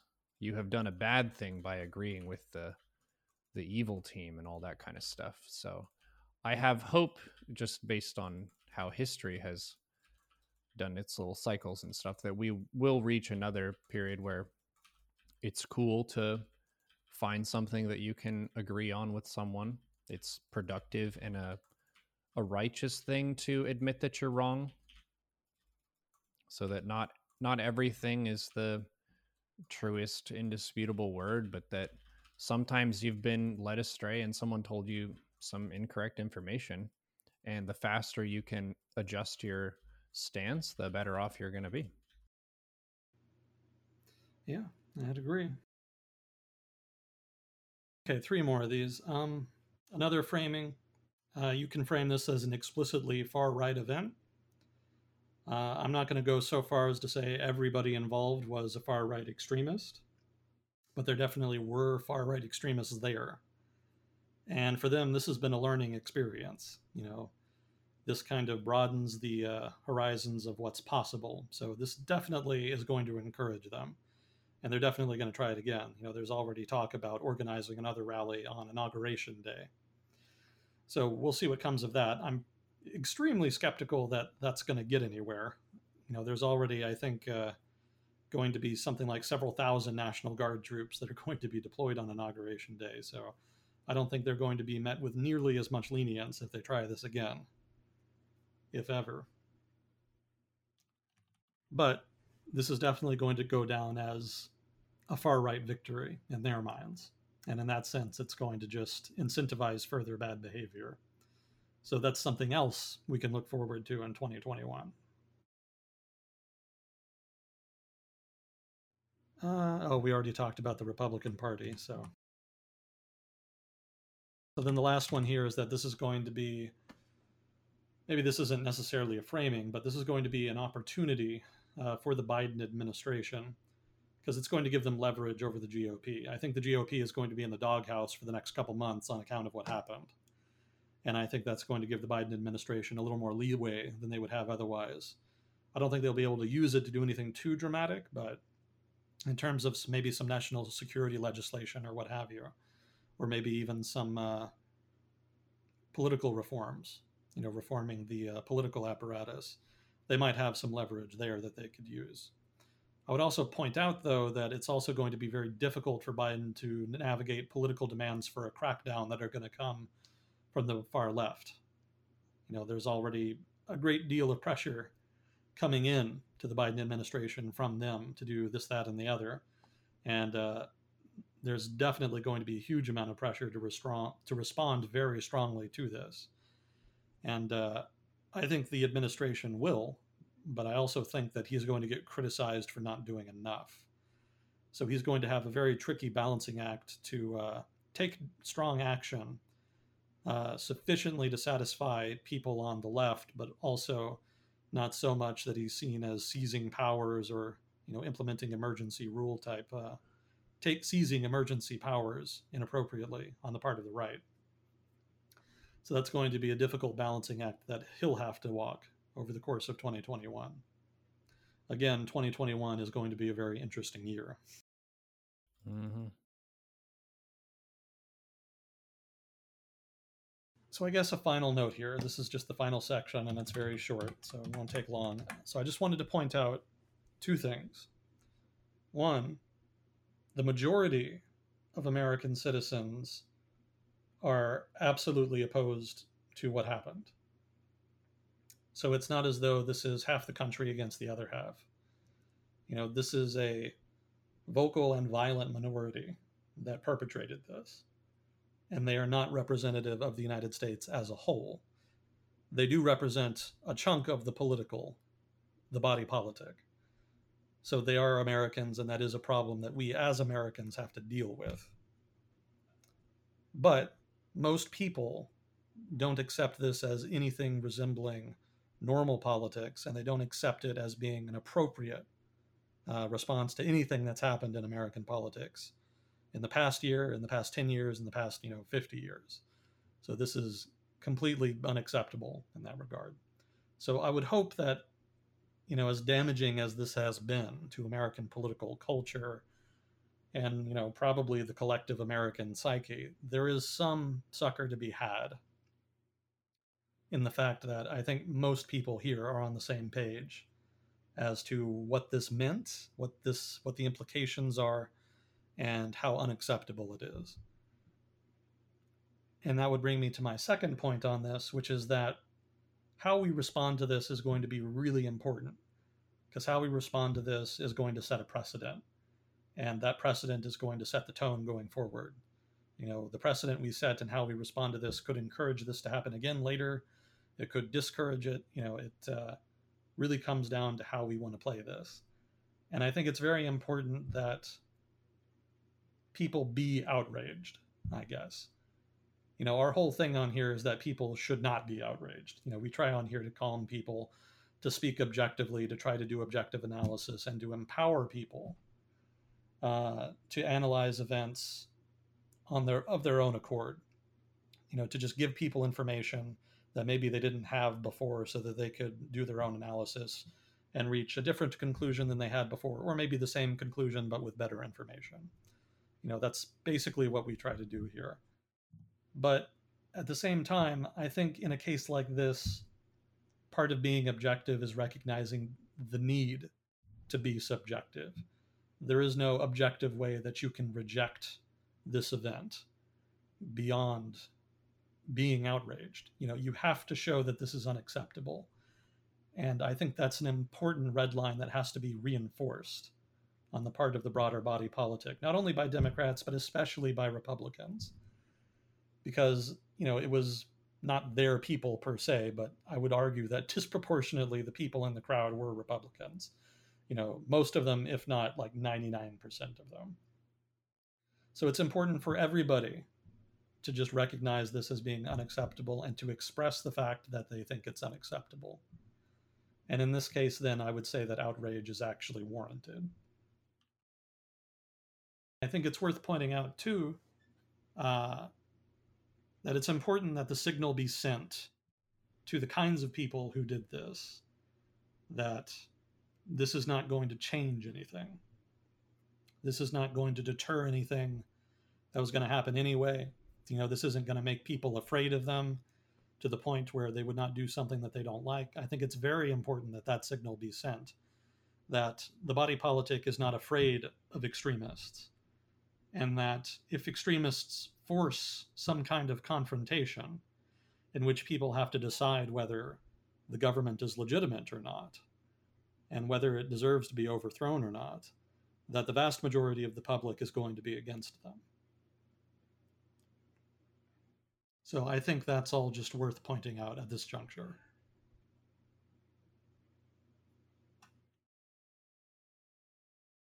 That's all I had on it. That's an attempt, anyway, to address this objectively.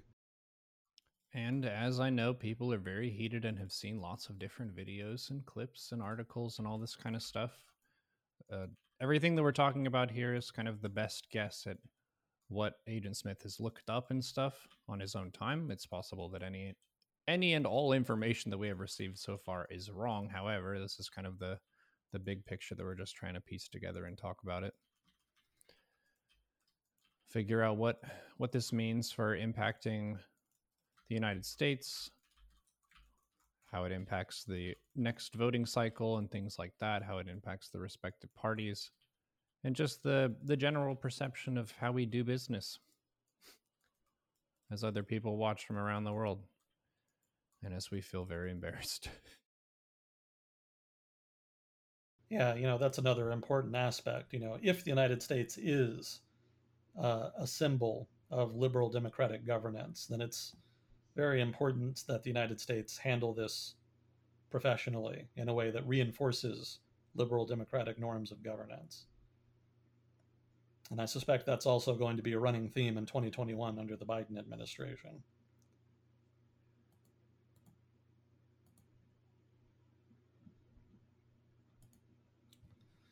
So, my apologies to our mods. I'm sure they've been very busy today. Yeah, there have been a few people pissed off and stuff, but it wasn't really your doing. It's like there are certain buzzwords where if you say this or that, then there are going to be some people who get instantly like super mad. So that's a thing. The internet is full of flavor and color. Indeed. It is hard to talk about stuff of this magnitude with a steady hand, I think. People got strong opinions, and when there's injustice and wrongdoing, it's natural for good people to want to work against it. But when both sides are pitting the other as villains and they both have that feeling of I'm justified in this and the other side is wrong, then, well, you can't both be right. Yeah. Well, we'll see what comes of it. Mm-hmm. Fingers crossed. That was kind of the big item I had for today, so I'm not sure where you want to go from here. Do we have any comic relief? I don't know. I thought QAnon Shaman was about as comical as you could get as far as that situation went. Yeah, that was pretty silly.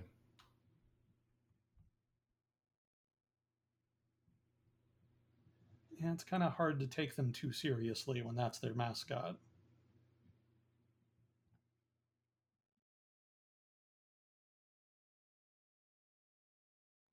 I did finally organize my COVID notes, but I organized them into sections, so I don't really have anything I can present yet.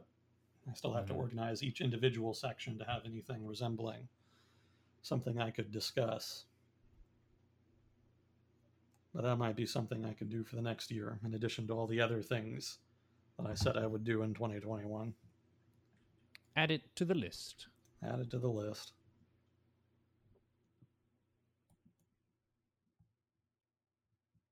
Yeah, I had a solo podcast that I did called Ship It at 80%. Mm-hmm. And one of the things that held me back was a similar thing that you're talking about where you feel like it's probably not quite good enough. I should probably make another pass at this, make sure that I'm as prepared as I need to be and that it's polished at it as it should be. And the tricky thing is the better it gets, the harder it is to improve it further. So 80% is a pretty good quality level for a one-shot piece of content like a podcast episode or what are some others. Collaborating with other people, I think a lot of the quality and the content of that comes from the interaction that happens as opposed to a really good script per se. It's like whenever people go off the script, sometimes that's the best part of the whole thing. So I finally got around to doing a Trading for Noobs podcast with Triforce Trader, which was an idea that we had tossed around a year prior to that, but I was always like, well, do I know enough to like start this conversation? Do I need to research a little bit more? Is this outline good enough? That kind of thing. When just heck and do it, just wing it, figure it out as you go. It's going to be kind of messed up, but that's how life is. So you can always try it again if the first video you push out doesn't turn out as well as you thought it was going to.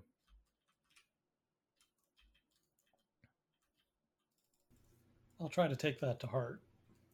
Me too. Procrastination is pretty seductive. You know, I could do this, but I could not do this and do stuff that I'm already comfortable and used to doing.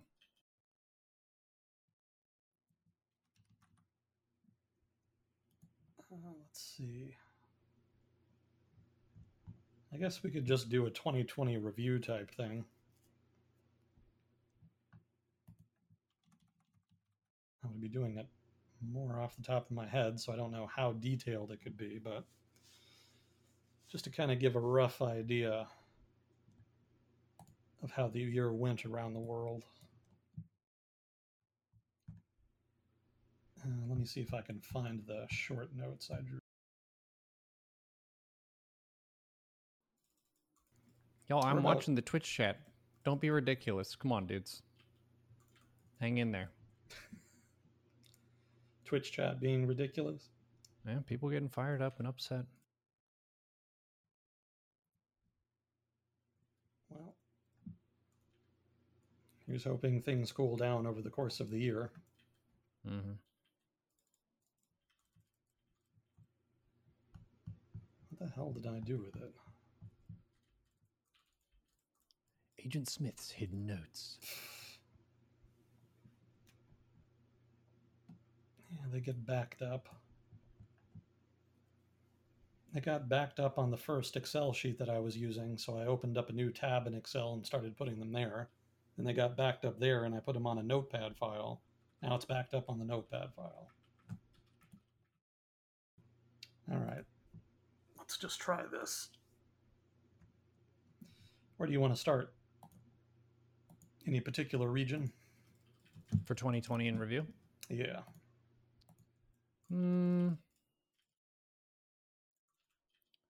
Let's do Asia.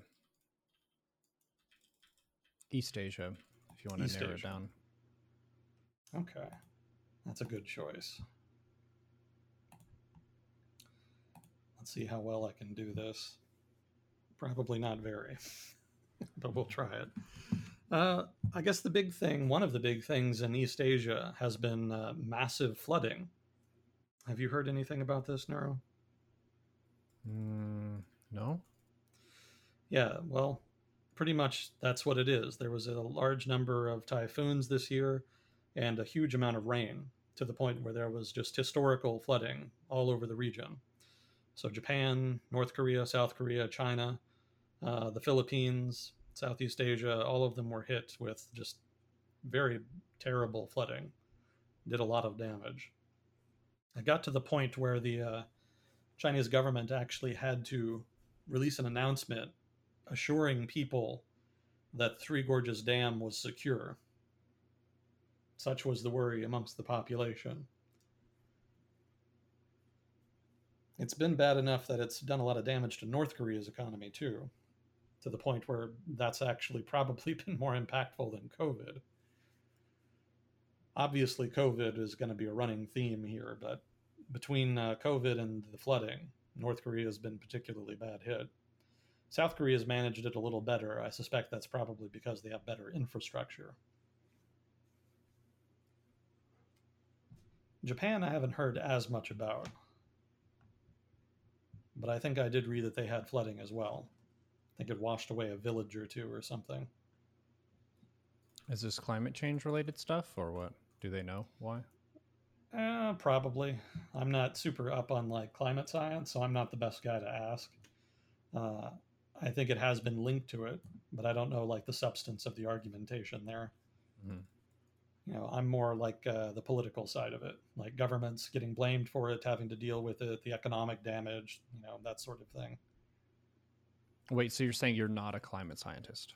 I'm not, in fact, a climate scientist. I'm sorry to surprise anybody. And I just foisted a climate science question on you. It's all right. But yeah, that's been one of the big stories this year in East Asia, as well as Southeast Asia. It's kind of gone underreported elsewhere, especially here in the US, because we've been having our own news events, obviously. So let's see, East Asia. So other than natural disasters and other than COVID, I guess I could start with Japan. Japan had a change in leadership. So you may remember Shinzo Abe was prime minister for years. I think he was the longest serving prime minister Japan has had in a very long time. And he stepped down this year. And the new prime minister is Suga, I think. Something Suga. Japan. Let me look it up. Yoshihide Suga. There we go. And he'd actually been in Abe's administration as his chief of staff, I think. And he was well known for being a policy guy. He was lifetime bureaucrat, knows how to get policy implemented, get it done, that sort of person. Not really a politician type of guy. So he was kind of an interesting choice. He may not be in office very long. From what I read, there's still posturing and maneuvering going on within the Liberal Democratic Party, which is not actually a party, but rather a coalition of parties. And they're still kind of jousting to see who the long-term new prime minister will be. So Suga may not be prime minister for more than a year or two, if that. But for now, he's just kind of been taking things slow, and he's been relatively quiet. I don't think he's done anything very dramatic. He may not have time to either, so we'll see what happens with him. As far as what happened to Shinzo Abe, apparently it was medical. He has some kind of disease of the stomach that apparently flares up every now and again. It apparently was what led him to resign back in 2006, the first time he was prime minister. I don't know if 2006 is the exact year. I might be getting that wrong, but roughly that era was when he resigned the first time. I'm a little skeptical, though, that that's the actual reason, because I remember back when he first resigned, the first time, like 10, 15 years ago, whenever it was, he was relatively unpopular at that time. I think some of that was the financial crisis, the Great Recession. Mm-hmm. But also, he was just having trouble getting his agenda passed, and he was just generally unpopular. And we were kind of starting to see something similar this time, in the sense that, his policy platform was contentious. A lot of people didn't like that he was trying to, change the Constitution, get rid of Article 5, that kind of thing.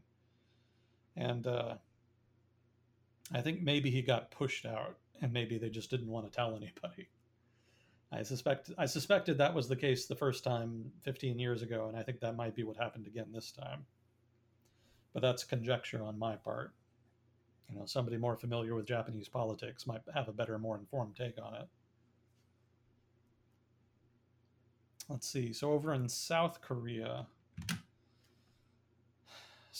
thing is that they had an election, and the incumbent president? Actually, I think it is president that they have over there. So the incumbent president was a guy named Moon.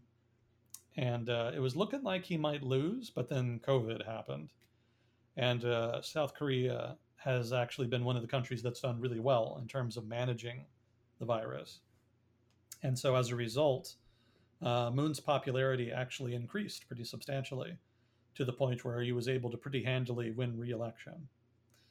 So you could say that the big political fallout this past year for 2020 in South Korea is that the government was able to get reelected and continue on. He's relatively left. He's kind of like a center-left politician from what I remember. So the significance of his reelection will probably be more of a dovish policy vis-a-vis North Korea, and probably a somewhat more skeptical approach to dealing with U.S. relations. I don't think they'll distance themselves per se, but South Korea has had a more wayward foreign policy over the past 10 years than it had before. So that may yet continue. We'll see what happens with the Biden administration, though. The Biden administration is looking to shore up American alliances around the world. So they'll probably take a pretty close look at South Korea and try to reshore that as well. North Korea, I kind of already talked about, the flooding and the COVID kind of wrecked their economy this year, to the point where I was reading just recently that Kim Jong-un had come out, I think a week or two ago or something, and admitted publicly that the government's economic plan had failed in many respects, which I think is the first time in a long time, if ever, a leader of the North Korean government has admitted that they screwed something up. That's really weird. Yeah. Yeah, welcome to 2021. Unnerving things, unusual happenings. So that's one of them. I don't know if there's a lot of significance to it. I mean, in general, Kim Jong un has been more about modernizing North Korea to varying degrees. I would not go so far as to say he's liberalizing it. It's still very much an authoritarian, top down, Stalinist one party state. But since Kim Jong un has been in power, he has made more of an effort to seemingly introduce more modern technology. He opened up some resorts, which I don't think had really been a thing before. He's tried to introduce, I think he's been the one that introduced smartphones into North Korea, albeit North Korean made smartphones. I don't know how good those would be, but they're at least trying. And I think he's also continued the trend of being more lenient vis-a-vis the small markets that have started sprouting up in North Korea over the past couple decades.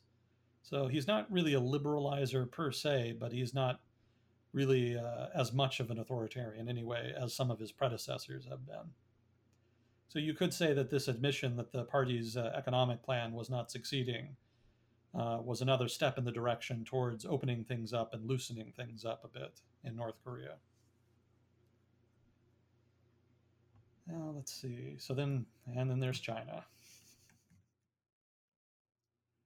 China's a big place, so it's kind of hard to describe all of the happenings there just kind of in one go. It helps that it's a relatively closed country because that limits how much information we have to work with. But even with a closed political system, there's plenty that's been going on.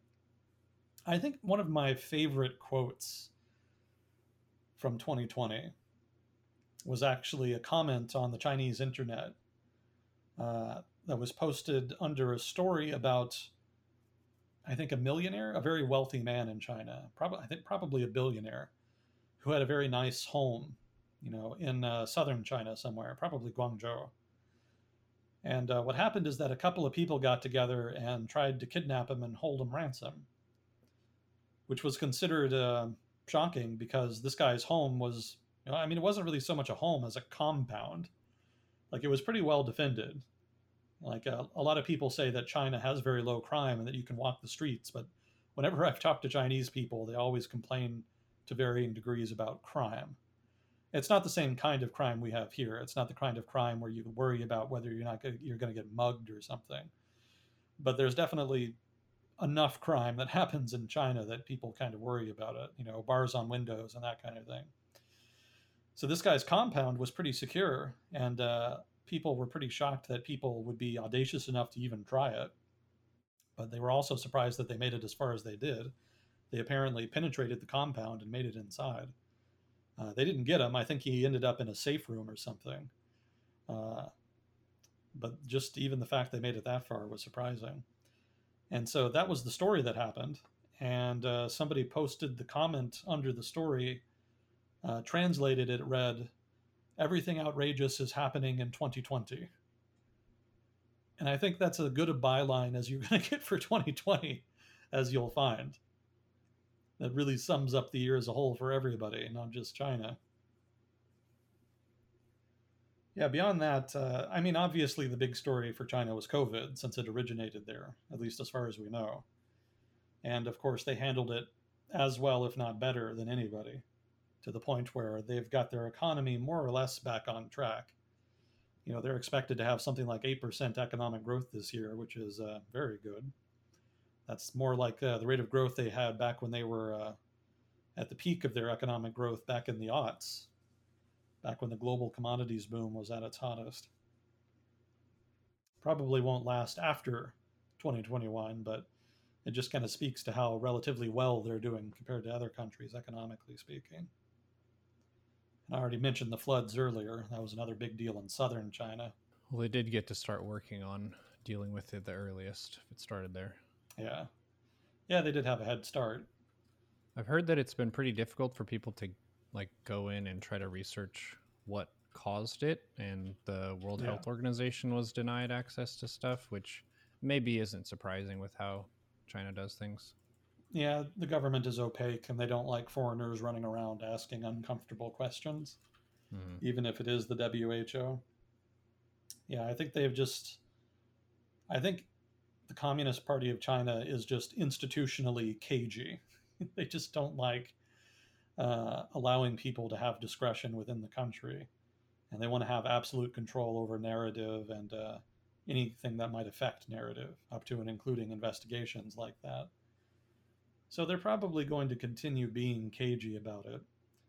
One of the things that I read was that one of the researchers, a Westerner who had worked with the woman who leads the viral research outfit in Kunming, which is where the WHO team was trying to go, he was saying that there are questions about the origins of COVID-19 that are not clear at this point. But he also made the argument that the Chinese researcher in question that he had worked with was honest, and that she was not like the kind of person to engage in some vast conspiracy to cover something up, or something to that effect. And he also argued that she didn't engage in the kinds of research that would lead to the breakout of some kind of virus like COVID-19. So that was basically the gist of what he was saying. So he was basically agreeing that there could and probably should be an investigation just to learn more about the virus, but the more conspiratorial claims, he would argue, are outlandish. So that's all southern China, pretty much, or maybe southwest China, Yunnan province. I think the thing that caught my eye this past year in North China was the Mongolian protest thing. I don't know if you remember talking about that, but there was the decision by the party to stop, well, not to stop all education in the Mongol language, but to stop it in certain classes. And so some of the ethnic Mongol population in Inner Mongolia didn't like that. So there were some protests. Up to the point where there was that story about the art piece in Mongolia that the government of China requested be returned to China because they didn't like that it connected somehow to the Mongols. It was a weird story. I don't remember all the details, but I remember characterizing it as prototypical heavy-handed Chinese bureaucracy at work. And then, of course, there's the camps in Xinjiang. That bears repeating, but there's not a lot new on it. Is that the Uyghur population? Yeah, that's the ethnic Uyghur population. I don't think I have anything on the actual country of Mongolia. At least nothing comes to mind. Yeah, I guess I would have to skip that one. I did see an interesting YouTube video about it, if that's any consolation. That was a video about how Mongolia became a Soviet satellite state, which is a pretty interesting topic. I don't think most people think of Mongolia as being communist, but it was technically the Soviet Union's first satellite state. A little trivia for you. Let's see. Well, I guess we could go over to Taiwan. That's, depending on who you talk to, that's pretty much part of China. Also, depending on how you define China. Yeah, Taiwan had a pretty good year in the sense that they were able to do a really good job containing the virus. So that was definitely a plus for them. And one of the big events of the year was the presidential election. Similar to South Korea, the government got a lot of points for dealing with the crisis well. And so the incumbent presidential candidate was able to win office again. And that was significant because the candidate in question was part of the DPP. I think it's the DPP anyway. Democratic Progressive Party, which is the party that favors independence in Taiwan. So before the virus broke out, she was not in the best straits. It was looking like the Kuomintang, the conservative party in Taiwan, might actually win the presidential election. But with the whole COVID thing, that changed. And so she was able to win re-election, which means that Taiwan will probably continue to have a relatively distant policy vis-a-vis China. Well, isn't their goal to have it be as distant as possible? The Kuomintang has kind of come around on that. The Kuomintang originally was the party that left China and basically founded, modern Taiwan. But even they were never really about independence. The Kuomintang's policy was that someday they were going to return to mainland China and take it back from the communists. It was a bit unrealistic, suffice to say, but they never really quite gave up on it until relatively recently, the past couple decades. But since then, they've been more about reconciliation with China. If we've learned anything about human nature in the past week, it's that realism doesn't matter that much. Yeah. Yeah, so it goes. But the Kuomintang, even back then, were not really about separating from China. They wanted to reconquer China. So the Democratic Progressive Party was the first major party that really came out and advocated explicitly for independence. So that is something new. And it's not something that the Chinese government really likes, because obviously they still claim it. They still think it's part of China, and they periodically threaten, that they're going to reconquer it. So it definitely is an antagonism in the relationship that the DPP is in power. Now, to be fair to the DPP, they don't advocate explicitly for independence anymore. Their policy is moderated to the point where they just want to maintain the status quo. But the independence has always kind of been in the background of their policy making, in their policy platform. I don't think they don't really push it explicitly anymore, but they've never abandoned it officially either, at least as far as I know.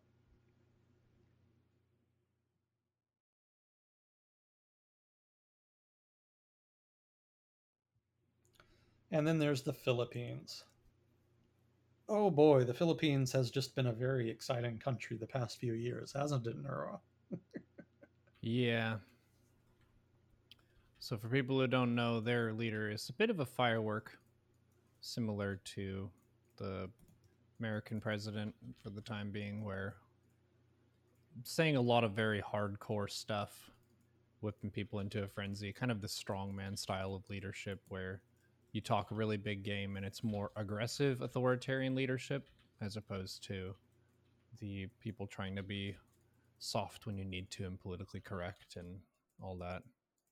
Crossing your T's, dotting your I's. Yep, that is Duterte in a nutshell. An apt description. And, we never really touched on the Philippines much this year, but they've definitely had stuff going on. I mean, I won't get too much into the COVID response, but I think it did involve at one point protesters being put in cages. So, pretty much in keeping with his style of leadership.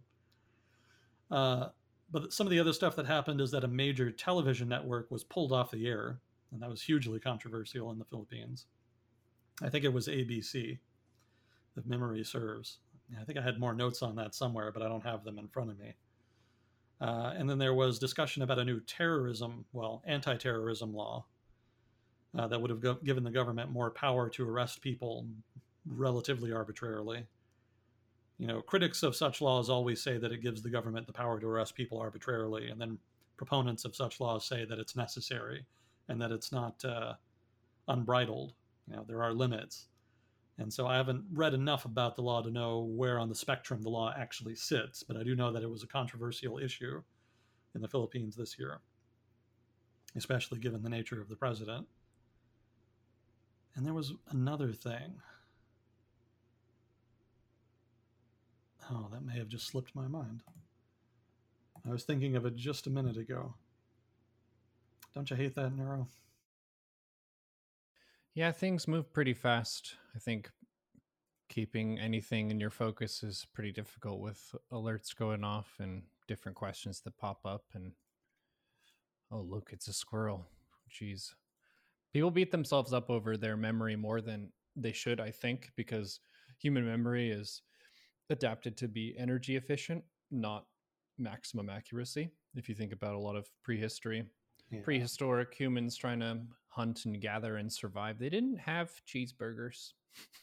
They didn't have all these really heavy amounts of calories and nutrients and stuff that we can get and then spend lots of time to sit down and think about stuff. So you pass through a doorway, you forget all kinds of stuff from whatever was in that other room. Whatever thoughts you had in that room, you cross an event boundary.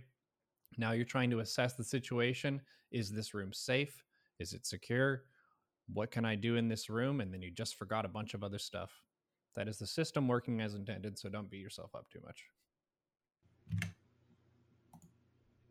Yeah, that's pretty much my memory. Only I don't have to move between rooms to screw my memory up. Just switch between Chrome yeah. tabs. Yeah, that's pretty much enough. Well, while you were talking there, I did bring up the relevant notes on the Philippines, so I can touch briefly on that terror law. The law allows the detention of terrorist suspects for up to 24 days without charge. And it also allows for the formation of an anti-terror council made up exclusively of appointees appointed by Duterte. And the council will have the power to designate people as suspected terrorists, subject them to surveillance for 60 days, arrest them, and all of this based on mere accusations. They don't even have like a high bar for being subject to this commission. So you can see why people in the Philippines would be uncomfortable with such a sweeping new law.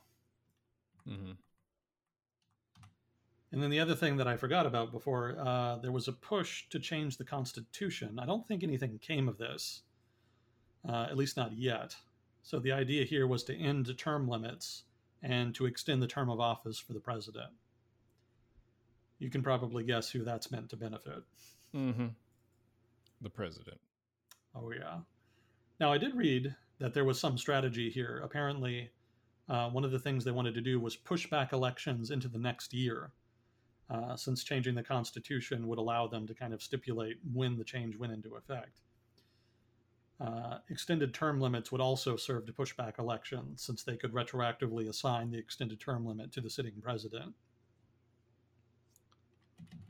So it may be that they're not just trying to empower Duterte. Is it Duterte or Duterte? I think Duterte is how Americans have said it, but I don't know the official. Okay. There's like an Americanized version of a lot of different stuff, and it's tough to tell what is the pronunciation that they would use. Okay. I'll file a request with chat to try to answer that. I'm sure somebody knows. Is it Duterte or Duterte, chat? Number 1 or number 2?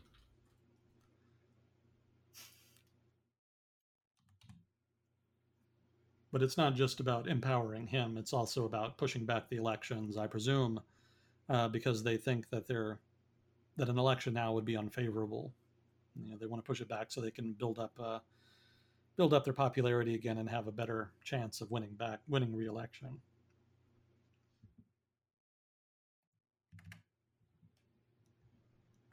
I would add here, it's not a good idea to use constitutional changes as a way to engage in basic politics.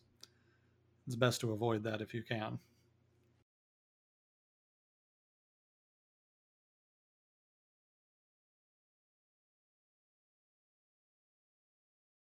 So that was the Philippines.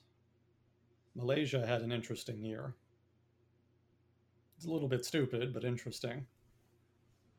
We talked about it way back eons ago in the first couple months of 2020. Malaysia had a prime minister named Mahathir, and he was like 90 plus years old. He was a very old dude. He had actually been leader of Malaysia for a long time, back in the 1970s and 80s. And he had stepped out of politics and retired, but then came back and surprised everybody by siding with the Reformist political party, which was challenging the status quo political party that Mahathir had himself led when he was still in power. So everybody was pretty shocked by that. Perhaps somewhat less shocking is that Mahathir tried to make a power play early in 2020 that would have weakened his dependence on his allies in the government, that would have weakened the power of the reformers and given him more power as prime minister. And the result of that power play is that he lost power completely. He is no longer prime minister. And instead, the status quo party that he used to lead ended up back in power, along with some coalition partners. So about as catastrophic a political fuck-up as a prime minister can make in the grand scheme of things that doesn't involve killing people anyway.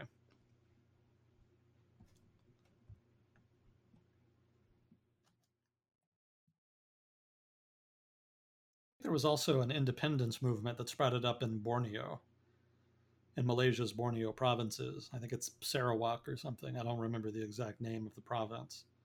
There's apparently been some push there. I don't know how much traction it's gotten, but I remember reading about that this past year as well. I don't think I remember reading anything about Brunei. Have you ever heard of Brunei, Neuro? No, where is that? Well, Uh, East Asia, I'm guessing, based on the category that we started yeah, with. yeah. Are you familiar with the island of Borneo? Mm-hmm. So it's actually a little small country that's on the northern coast of Borneo. Hmm. It's completely surrounded by Malaysia's Borneo territory.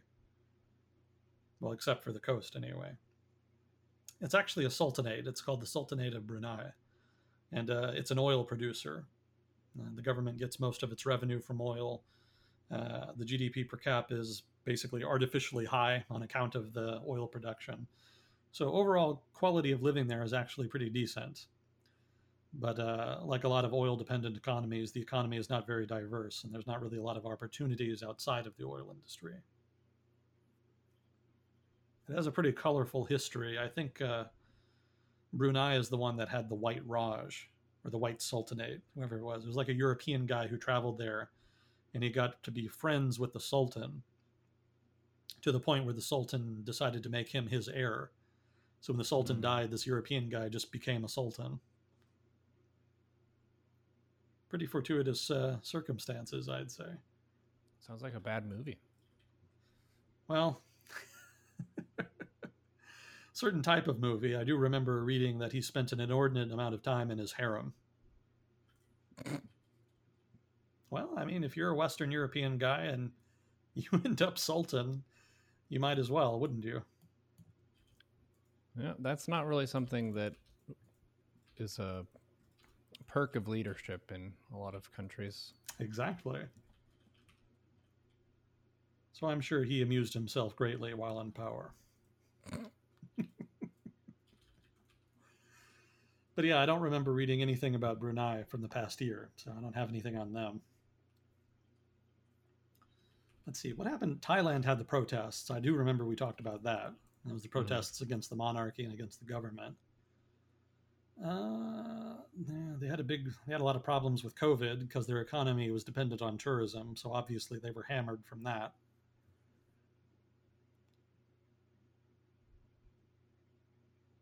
Don't think there's been too much else.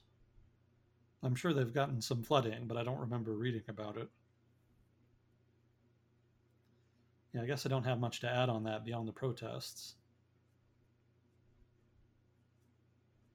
Oh, on China, I forgot about Hong Kong. Hong Kong's part of China, so yeah, there's been a lot happening in Hong Kong, obviously. Yeah, they've started arresting a lot of the people who led the protests last year. And they're starting to really go after them in the past couple months in particular. You know, before they had kind of filed charges, but they hadn't arrested them yet. But now they've started filing charges against a lot more of them and started arresting them. So things are escalating in Hong Kong, but there's not a whole lot anybody can do about it.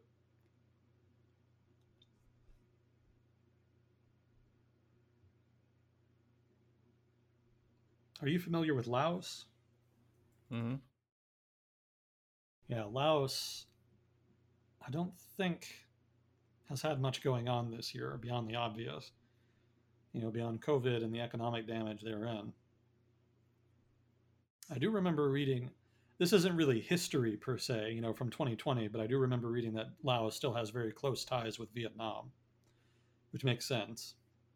You know, the Laos Communist Party, you know, for those who aren't familiar with Laos, Laos is ruled by a communist party. And it was a party that was a combatant in the Vietnam War, albeit indirectly. It was more a combatant in the Laotian Civil War that was fought contemporaneously with the Vietnam War. And of course, the Vietnamese Communist Party supported them completely. So when the Laotian communists seized power, they just already had very close relations with the Vietnamese government. And I had not really been aware that they had maintained those relations in large part. I would have figured Laos would have drifted a bit, just because China rather is so much more economically important now. But apparently, there's still pretty close ties there. But as far as 2020 news, the only thing I can think of is the dam.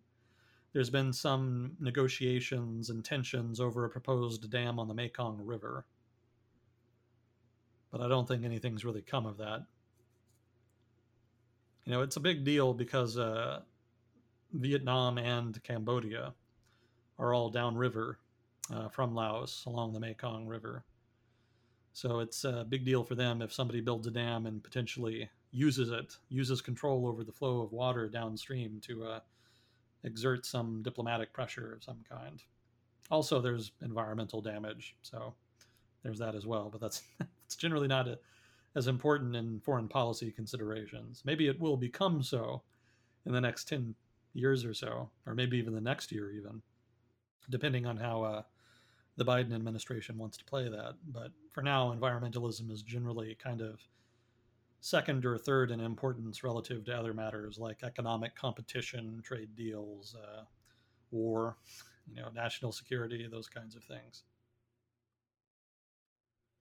Vietnam itself has had an interesting year. I think I remember reading that I think up until recently they had actually had 0 casualties from COVID-19.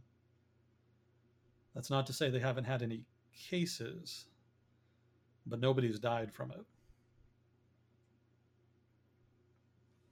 At least up until I think they had one guy died just recently, something like that. Maybe chat can correct me on that, but I think that's the case. So they've been one of the star players as far as handling COVID-19. Beyond that, though, I think there's a transition going on within the Communist Party there, but I don't think it's completed yet. I think they're looking at a new government. Not a new party, mind you, but just new leadership within the Communist Party. What else? Singapore?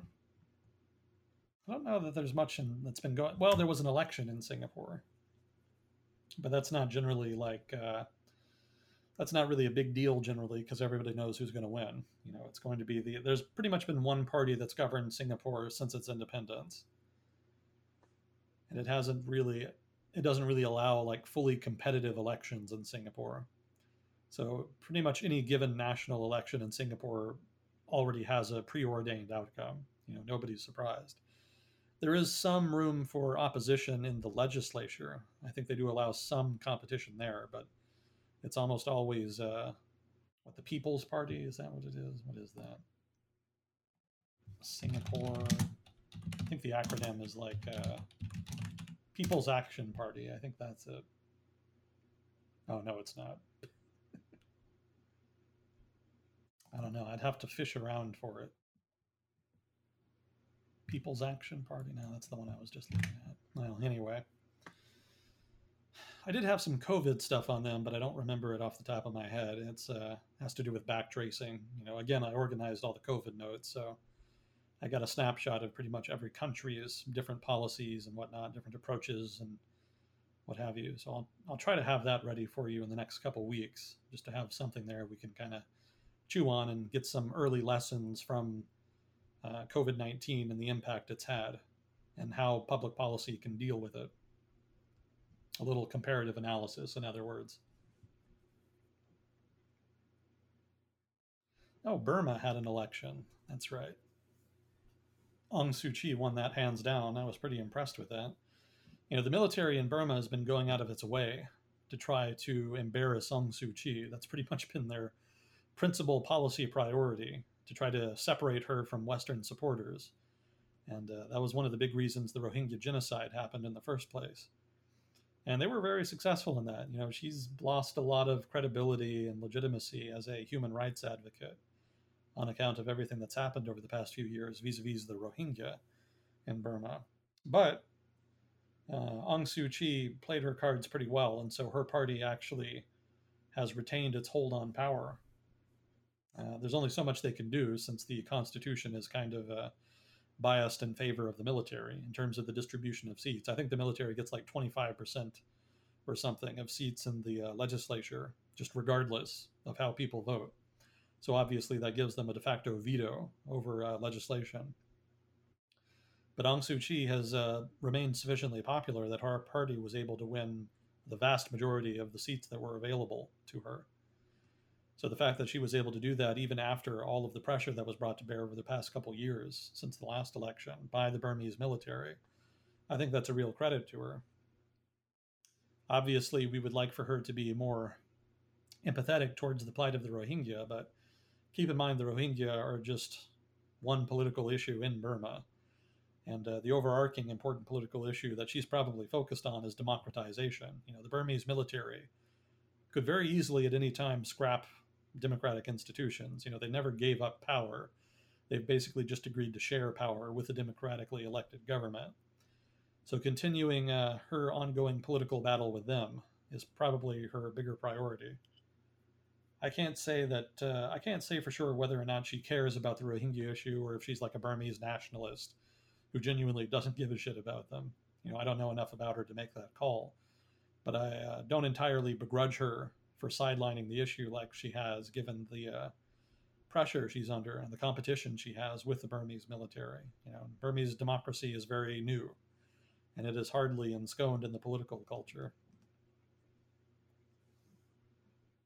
So that was pretty exciting. Indonesia had some economic reforms they implemented. I think we talked about those just last week. Well, not last week exactly, but the last time that we did this. I don't know that there's much else big that's happened there that I know about, or at least that I can remember. Politically, socially. Yeah, the big election was, I think, like 2018 or 2019, because that was when Widodo won re-election, but he had to do it by making a deal with the devil. He had to make a coalition government with a former general who I think was married to Suharto's daughter. Is that what it was? Maybe somebody more familiar with Indonesia would be able to tell me. I think his name was like General Prabowo or something. But that was pretty necessary in order to try to maintain political stability, since they were going after him so hard in the opposition. And anyway, that was before 2020. I don't know that any of that has really been at play in 2020 itself. Yeah, the economic reforms are the big thing that I kind of focused on the past year. But beyond that, I can't really quite conjure anything in memory. I'm sure there's been more, but that's just what I can remember. I have no earthly idea what's been happening in East Timor. Have you heard of them, Neural? The name sounds familiar. I don't really know anything. Yeah, that used to be a part of Indonesia. And it, as the name implies, it's the country is the eastern half of the island of Timor. And it was a Portuguese colony for several centuries. It was colonized by them, settled by them, and there's still some residual Portuguese cultural influence, I think, mostly in the form of the Catholic religion, which is predominant there. But after the Portuguese left, the Indonesian government annexed East Timor, and they were not very nice there. There was a pretty violent suppression of the opposition there. There was a lot of economic exploitation, what have you. Basically a running low-intensity conflict for the better part of a couple decades. And then eventually, the UN was able to negotiate a peace agreement that involved East Timor becoming independent. That was around the year 2000, I think, when East Timor finally became independent again. And things haven't improved a whole lot. I mean, it's still relatively unstable, it's small, it's very poor, but they are at least independent, so they've got that going for them. Yeah, like I said, I have no idea what's been going on there. I don't recall reading anything about the news there. Let's see, I guess I would say the same about Papua New Guinea. So I don't have any updates for you on that. So that kind of takes us down to Australia here. So Australia's had a pretty fun year. The country burned and or flooded, depending on the region in question. And they were able to do a pretty good job of containing COVID. From what I remember, they've had flare-ups now and again. I remember there was one guy who got in trouble because he accidentally, well, kind of accidentally, he caused a lockdown to occur when there didn't need to be one because he lied about his whereabouts. There were some back tracers who were trying to ask him who he'd been in contact with. And he lied about having been to a pizzeria or something. And so then, because of that, the back tracers concluded that the virus had probably spread around and that they needed to have a citywide shutdown or a province-wide shutdown, something like that. And then it came out later that he'd lied, and everybody was very upset with him. Understandably so. Never lie about going to a pizzeria.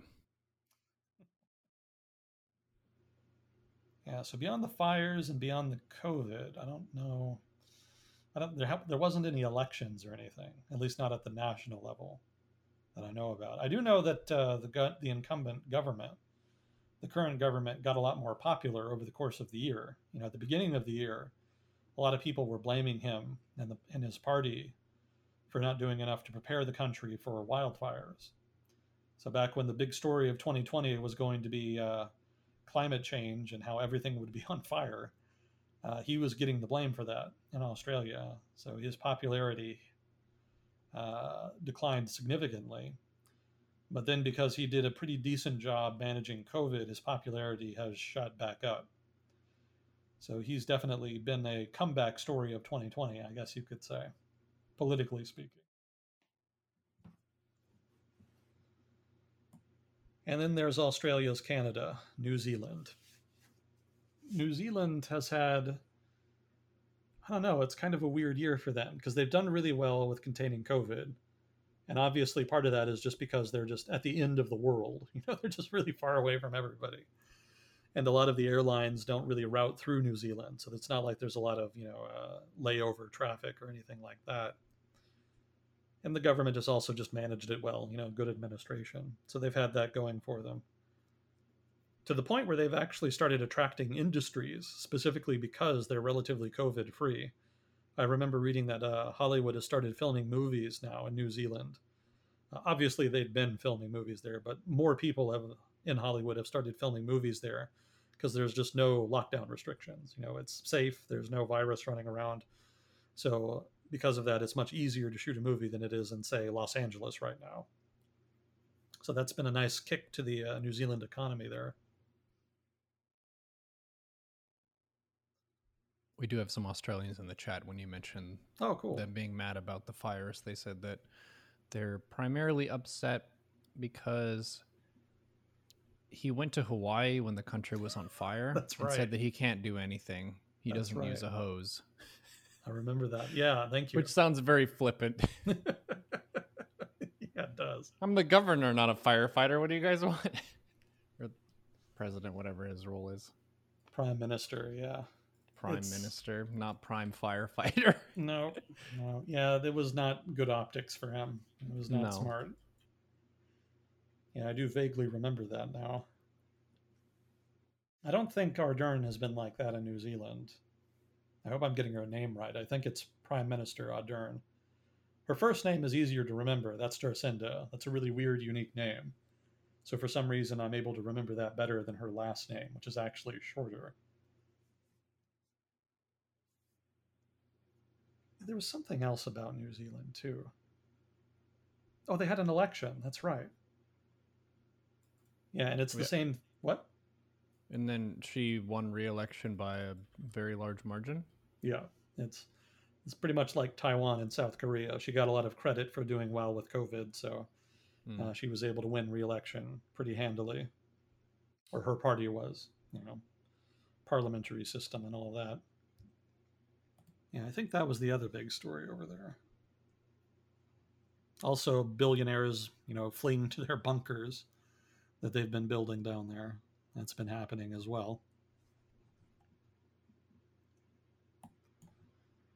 Oceania, no idea. Haven't been tracking that too much. That hasn't been in the news. Russia makes the news a lot. Yeah, Russia's in the news a lot. They've had a very fascinating year. Their sphere of influence has been in a state of tumult, protests, just political dysfunction. It's not been a good year if you're working for the MVD. I think that's what they're called. But the FSU is like the National Intelligence Agency.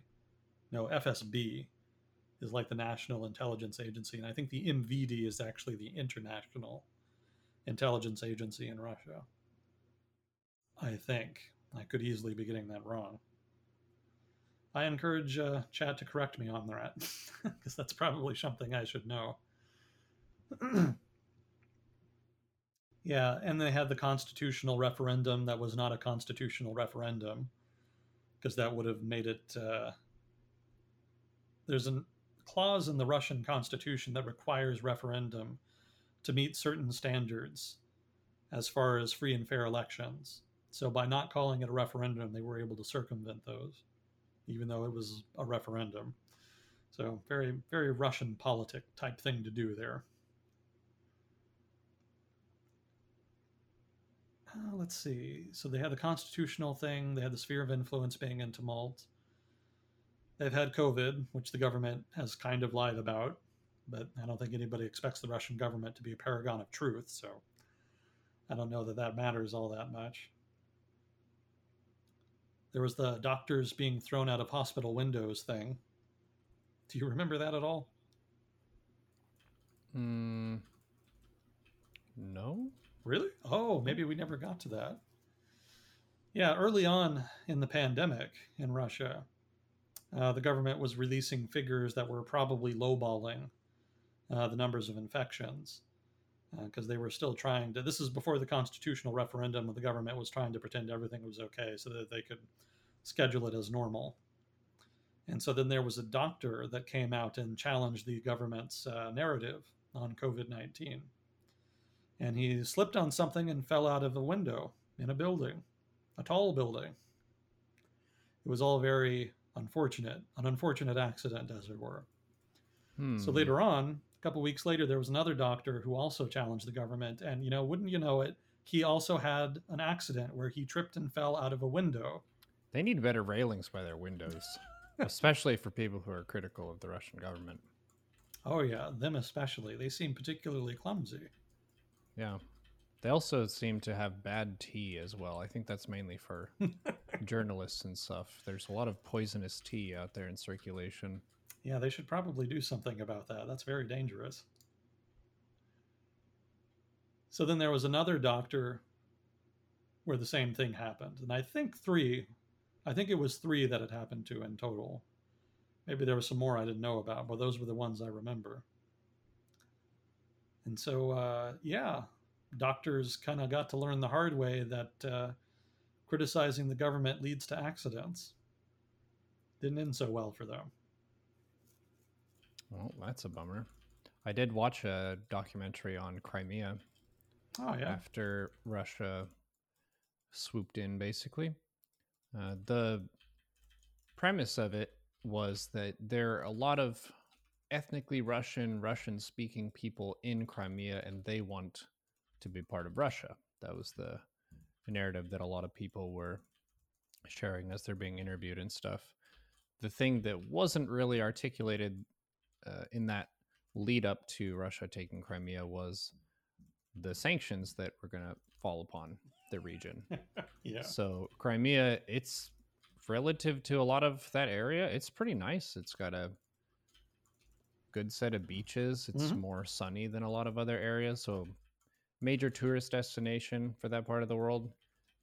But the business sucks now because of all the sanctions, where it's a lot harder to just do any form of business there.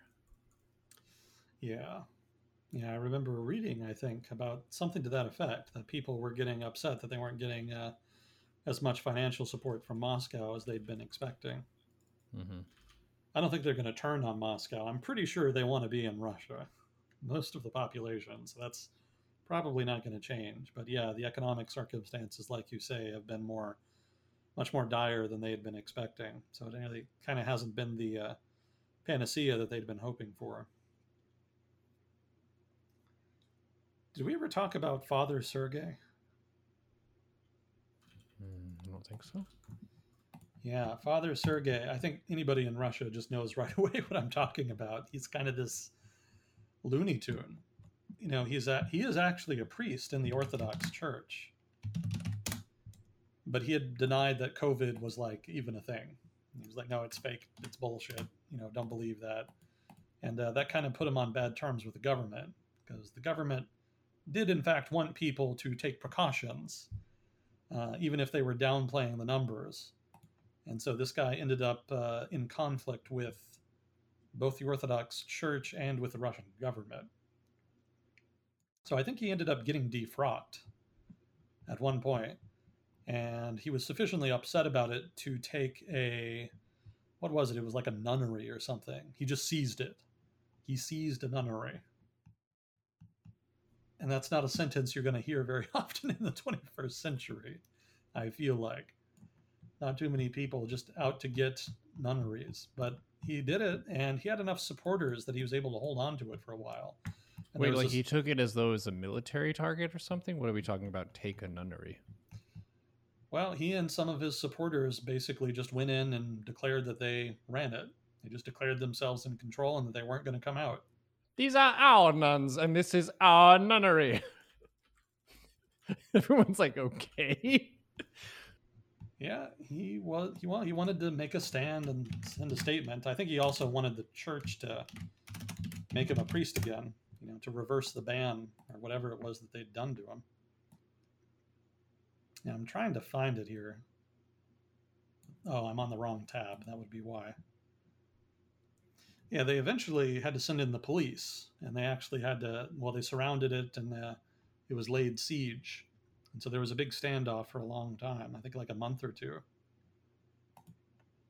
And eventually, I think one of his supporters got in a fight with some of the police, and then they sent in the whatever the Russian equivalent of SWAT police are. Mm-hmm. And they sent them in, and they were able to finally get him and arrest him.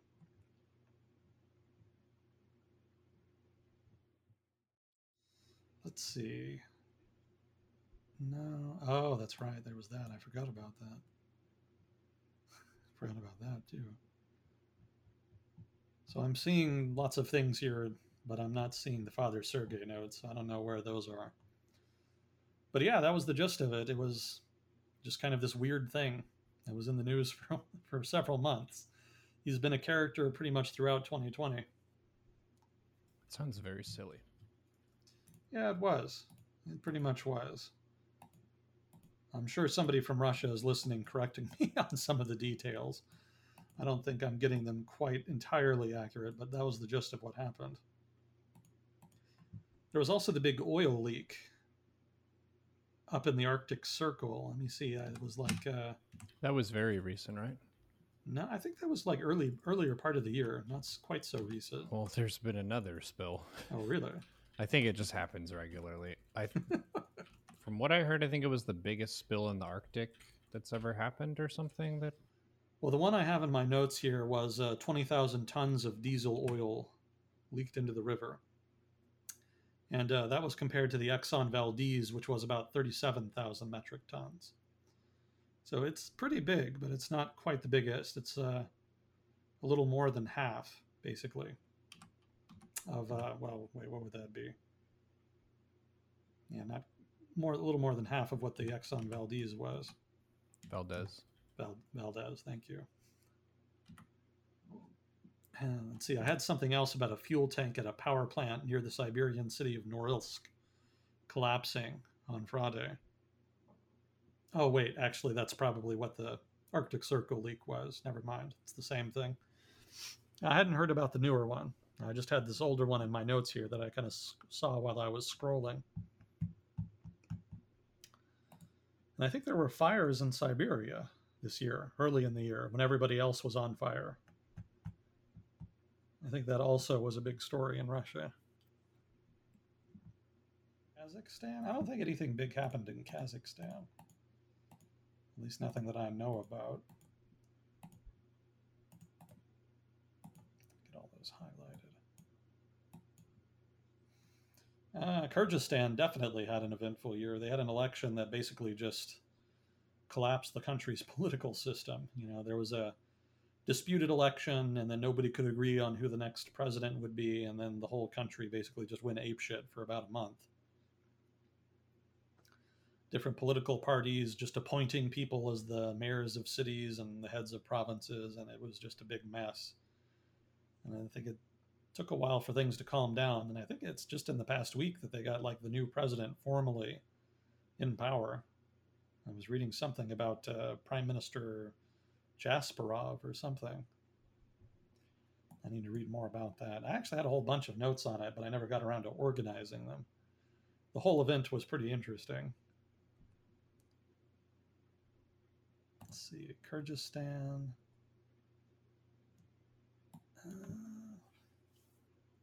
Obviously, there was a war between Armenia and Azerbaijan. We talked at length about that. Yep. We talked about the prime minister of Armenia being a reformer who's probably going to get blamed for the loss of the war. So that may pave the way for the return of the status quo powers that they displaced.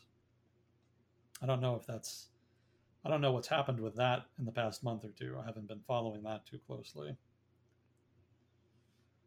I know there's been ceasefire violations in the territories in Nagorno-Karabakh that were handed over, but I don't think it's been anything that's really put the overall deal that was made in jeopardy.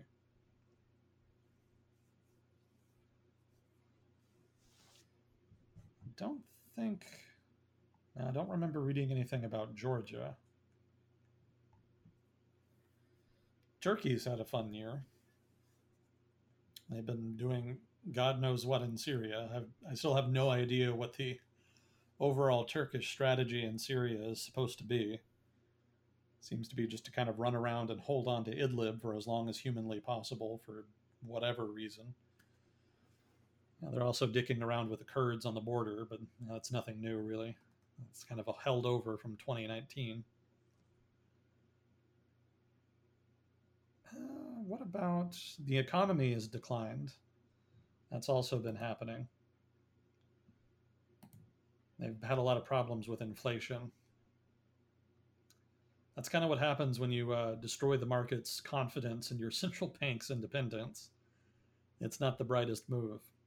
But Erdogan has insisted that the central bank keep interest rates low so that he can get cheap loans for his business connections. We'll see what comes of that.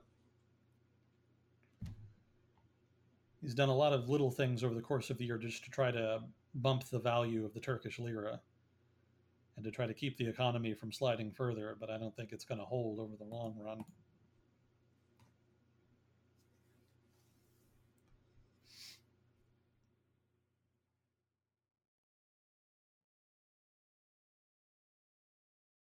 I guess I forgot to ask if we had any questions. We may have. We are over the 3 hour. Oh, I'm sorry. I didn't realize. Well, we had some big ticket items today, so. Yeah, we did. Yeah, my apologies to the people with questions. I should have gotten to that before and just kind of slipped my mind.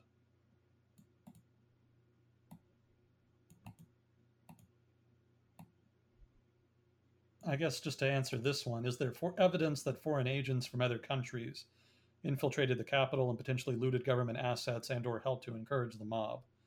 There's no evidence that I know about. Hypothetically, it's possible, but I don't know. I think you would have to have a lot of very impressive foresight as a foreign intelligence officer to predict that would happen, because it caught everybody off guard. So I would be skeptical that's what happened, but it could have happened. But as far as I know, it didn't. There's no substantive evidence to that effect that I'm aware of as of now.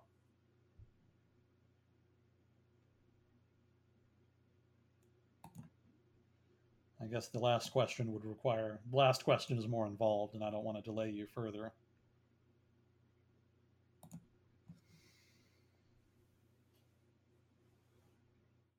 But yeah, thank you for having me on. No problem. Did you read the meme question from Etche Fatum? Oh, from last week? Well, it was earlier today. Moss posted this one, and See a Whiskey handled the other questions. But Etche Fatum said, "Hi, Agent Smith. Thanks for being here. Could you please explain the impact of the rising corona case numbers and the price of Bitcoin on the rejuvenation project in the part of Djibouti? Best of luck with the other questions tonight." Thank you, Etche Fatum. Yes, those are indeed the things that people ask about. Yep, that's a pretty good summary. That's a good rundown. Yeah, let me know what you guys want to do on that. Yeah, we'll do. I think that'll be some preparation work just to kind of give a general outline of who's doing what and when we're doing it and how long the episode will run. Because I think it could be a lot of fun. It could also take forever if we just like banter. Yeah. As you well know from a lot of our conversations where you just start with a documentary and then you've watched historical videos for 6 hours and just been talking. It's like, oh, it's Wednesday now. Yeah, good times. Mm-hmm. Good times. Well, thanks for helping make sense of all this hot mess. I know it's a dicier topic to engage with given how close to home it hit. Yeah, well, I tried to be impartial while also just trying to, highlight the significance and gravity of what happened. That's it's a pretty tricky subject, so I just tried my best, and hopefully it was useful to somebody. Well, it was useful to me. It was a nice breakdown, at least as nice as it could be, and also the reminder of if we said anything wrong and stuff, none of this is set in stone, so we're open to corrections. If you want to either email him or just make a correction in the Discord and share with us, like, we're also trying to learn here. This isn't and now the gospel word of what happened in the world is shared now. It's just like we're trying to make sense of it. So appreciate you all very much, and thank you to the moderators helping out with the chat today. It was more spicy than usual, and Moss Neotech and Sea of Whiskey for handling questions. Yeah, thank you both very much. Cool. Thank you, Mr. Agent Smith, and we will see you on the next episode of World Discussion. GG.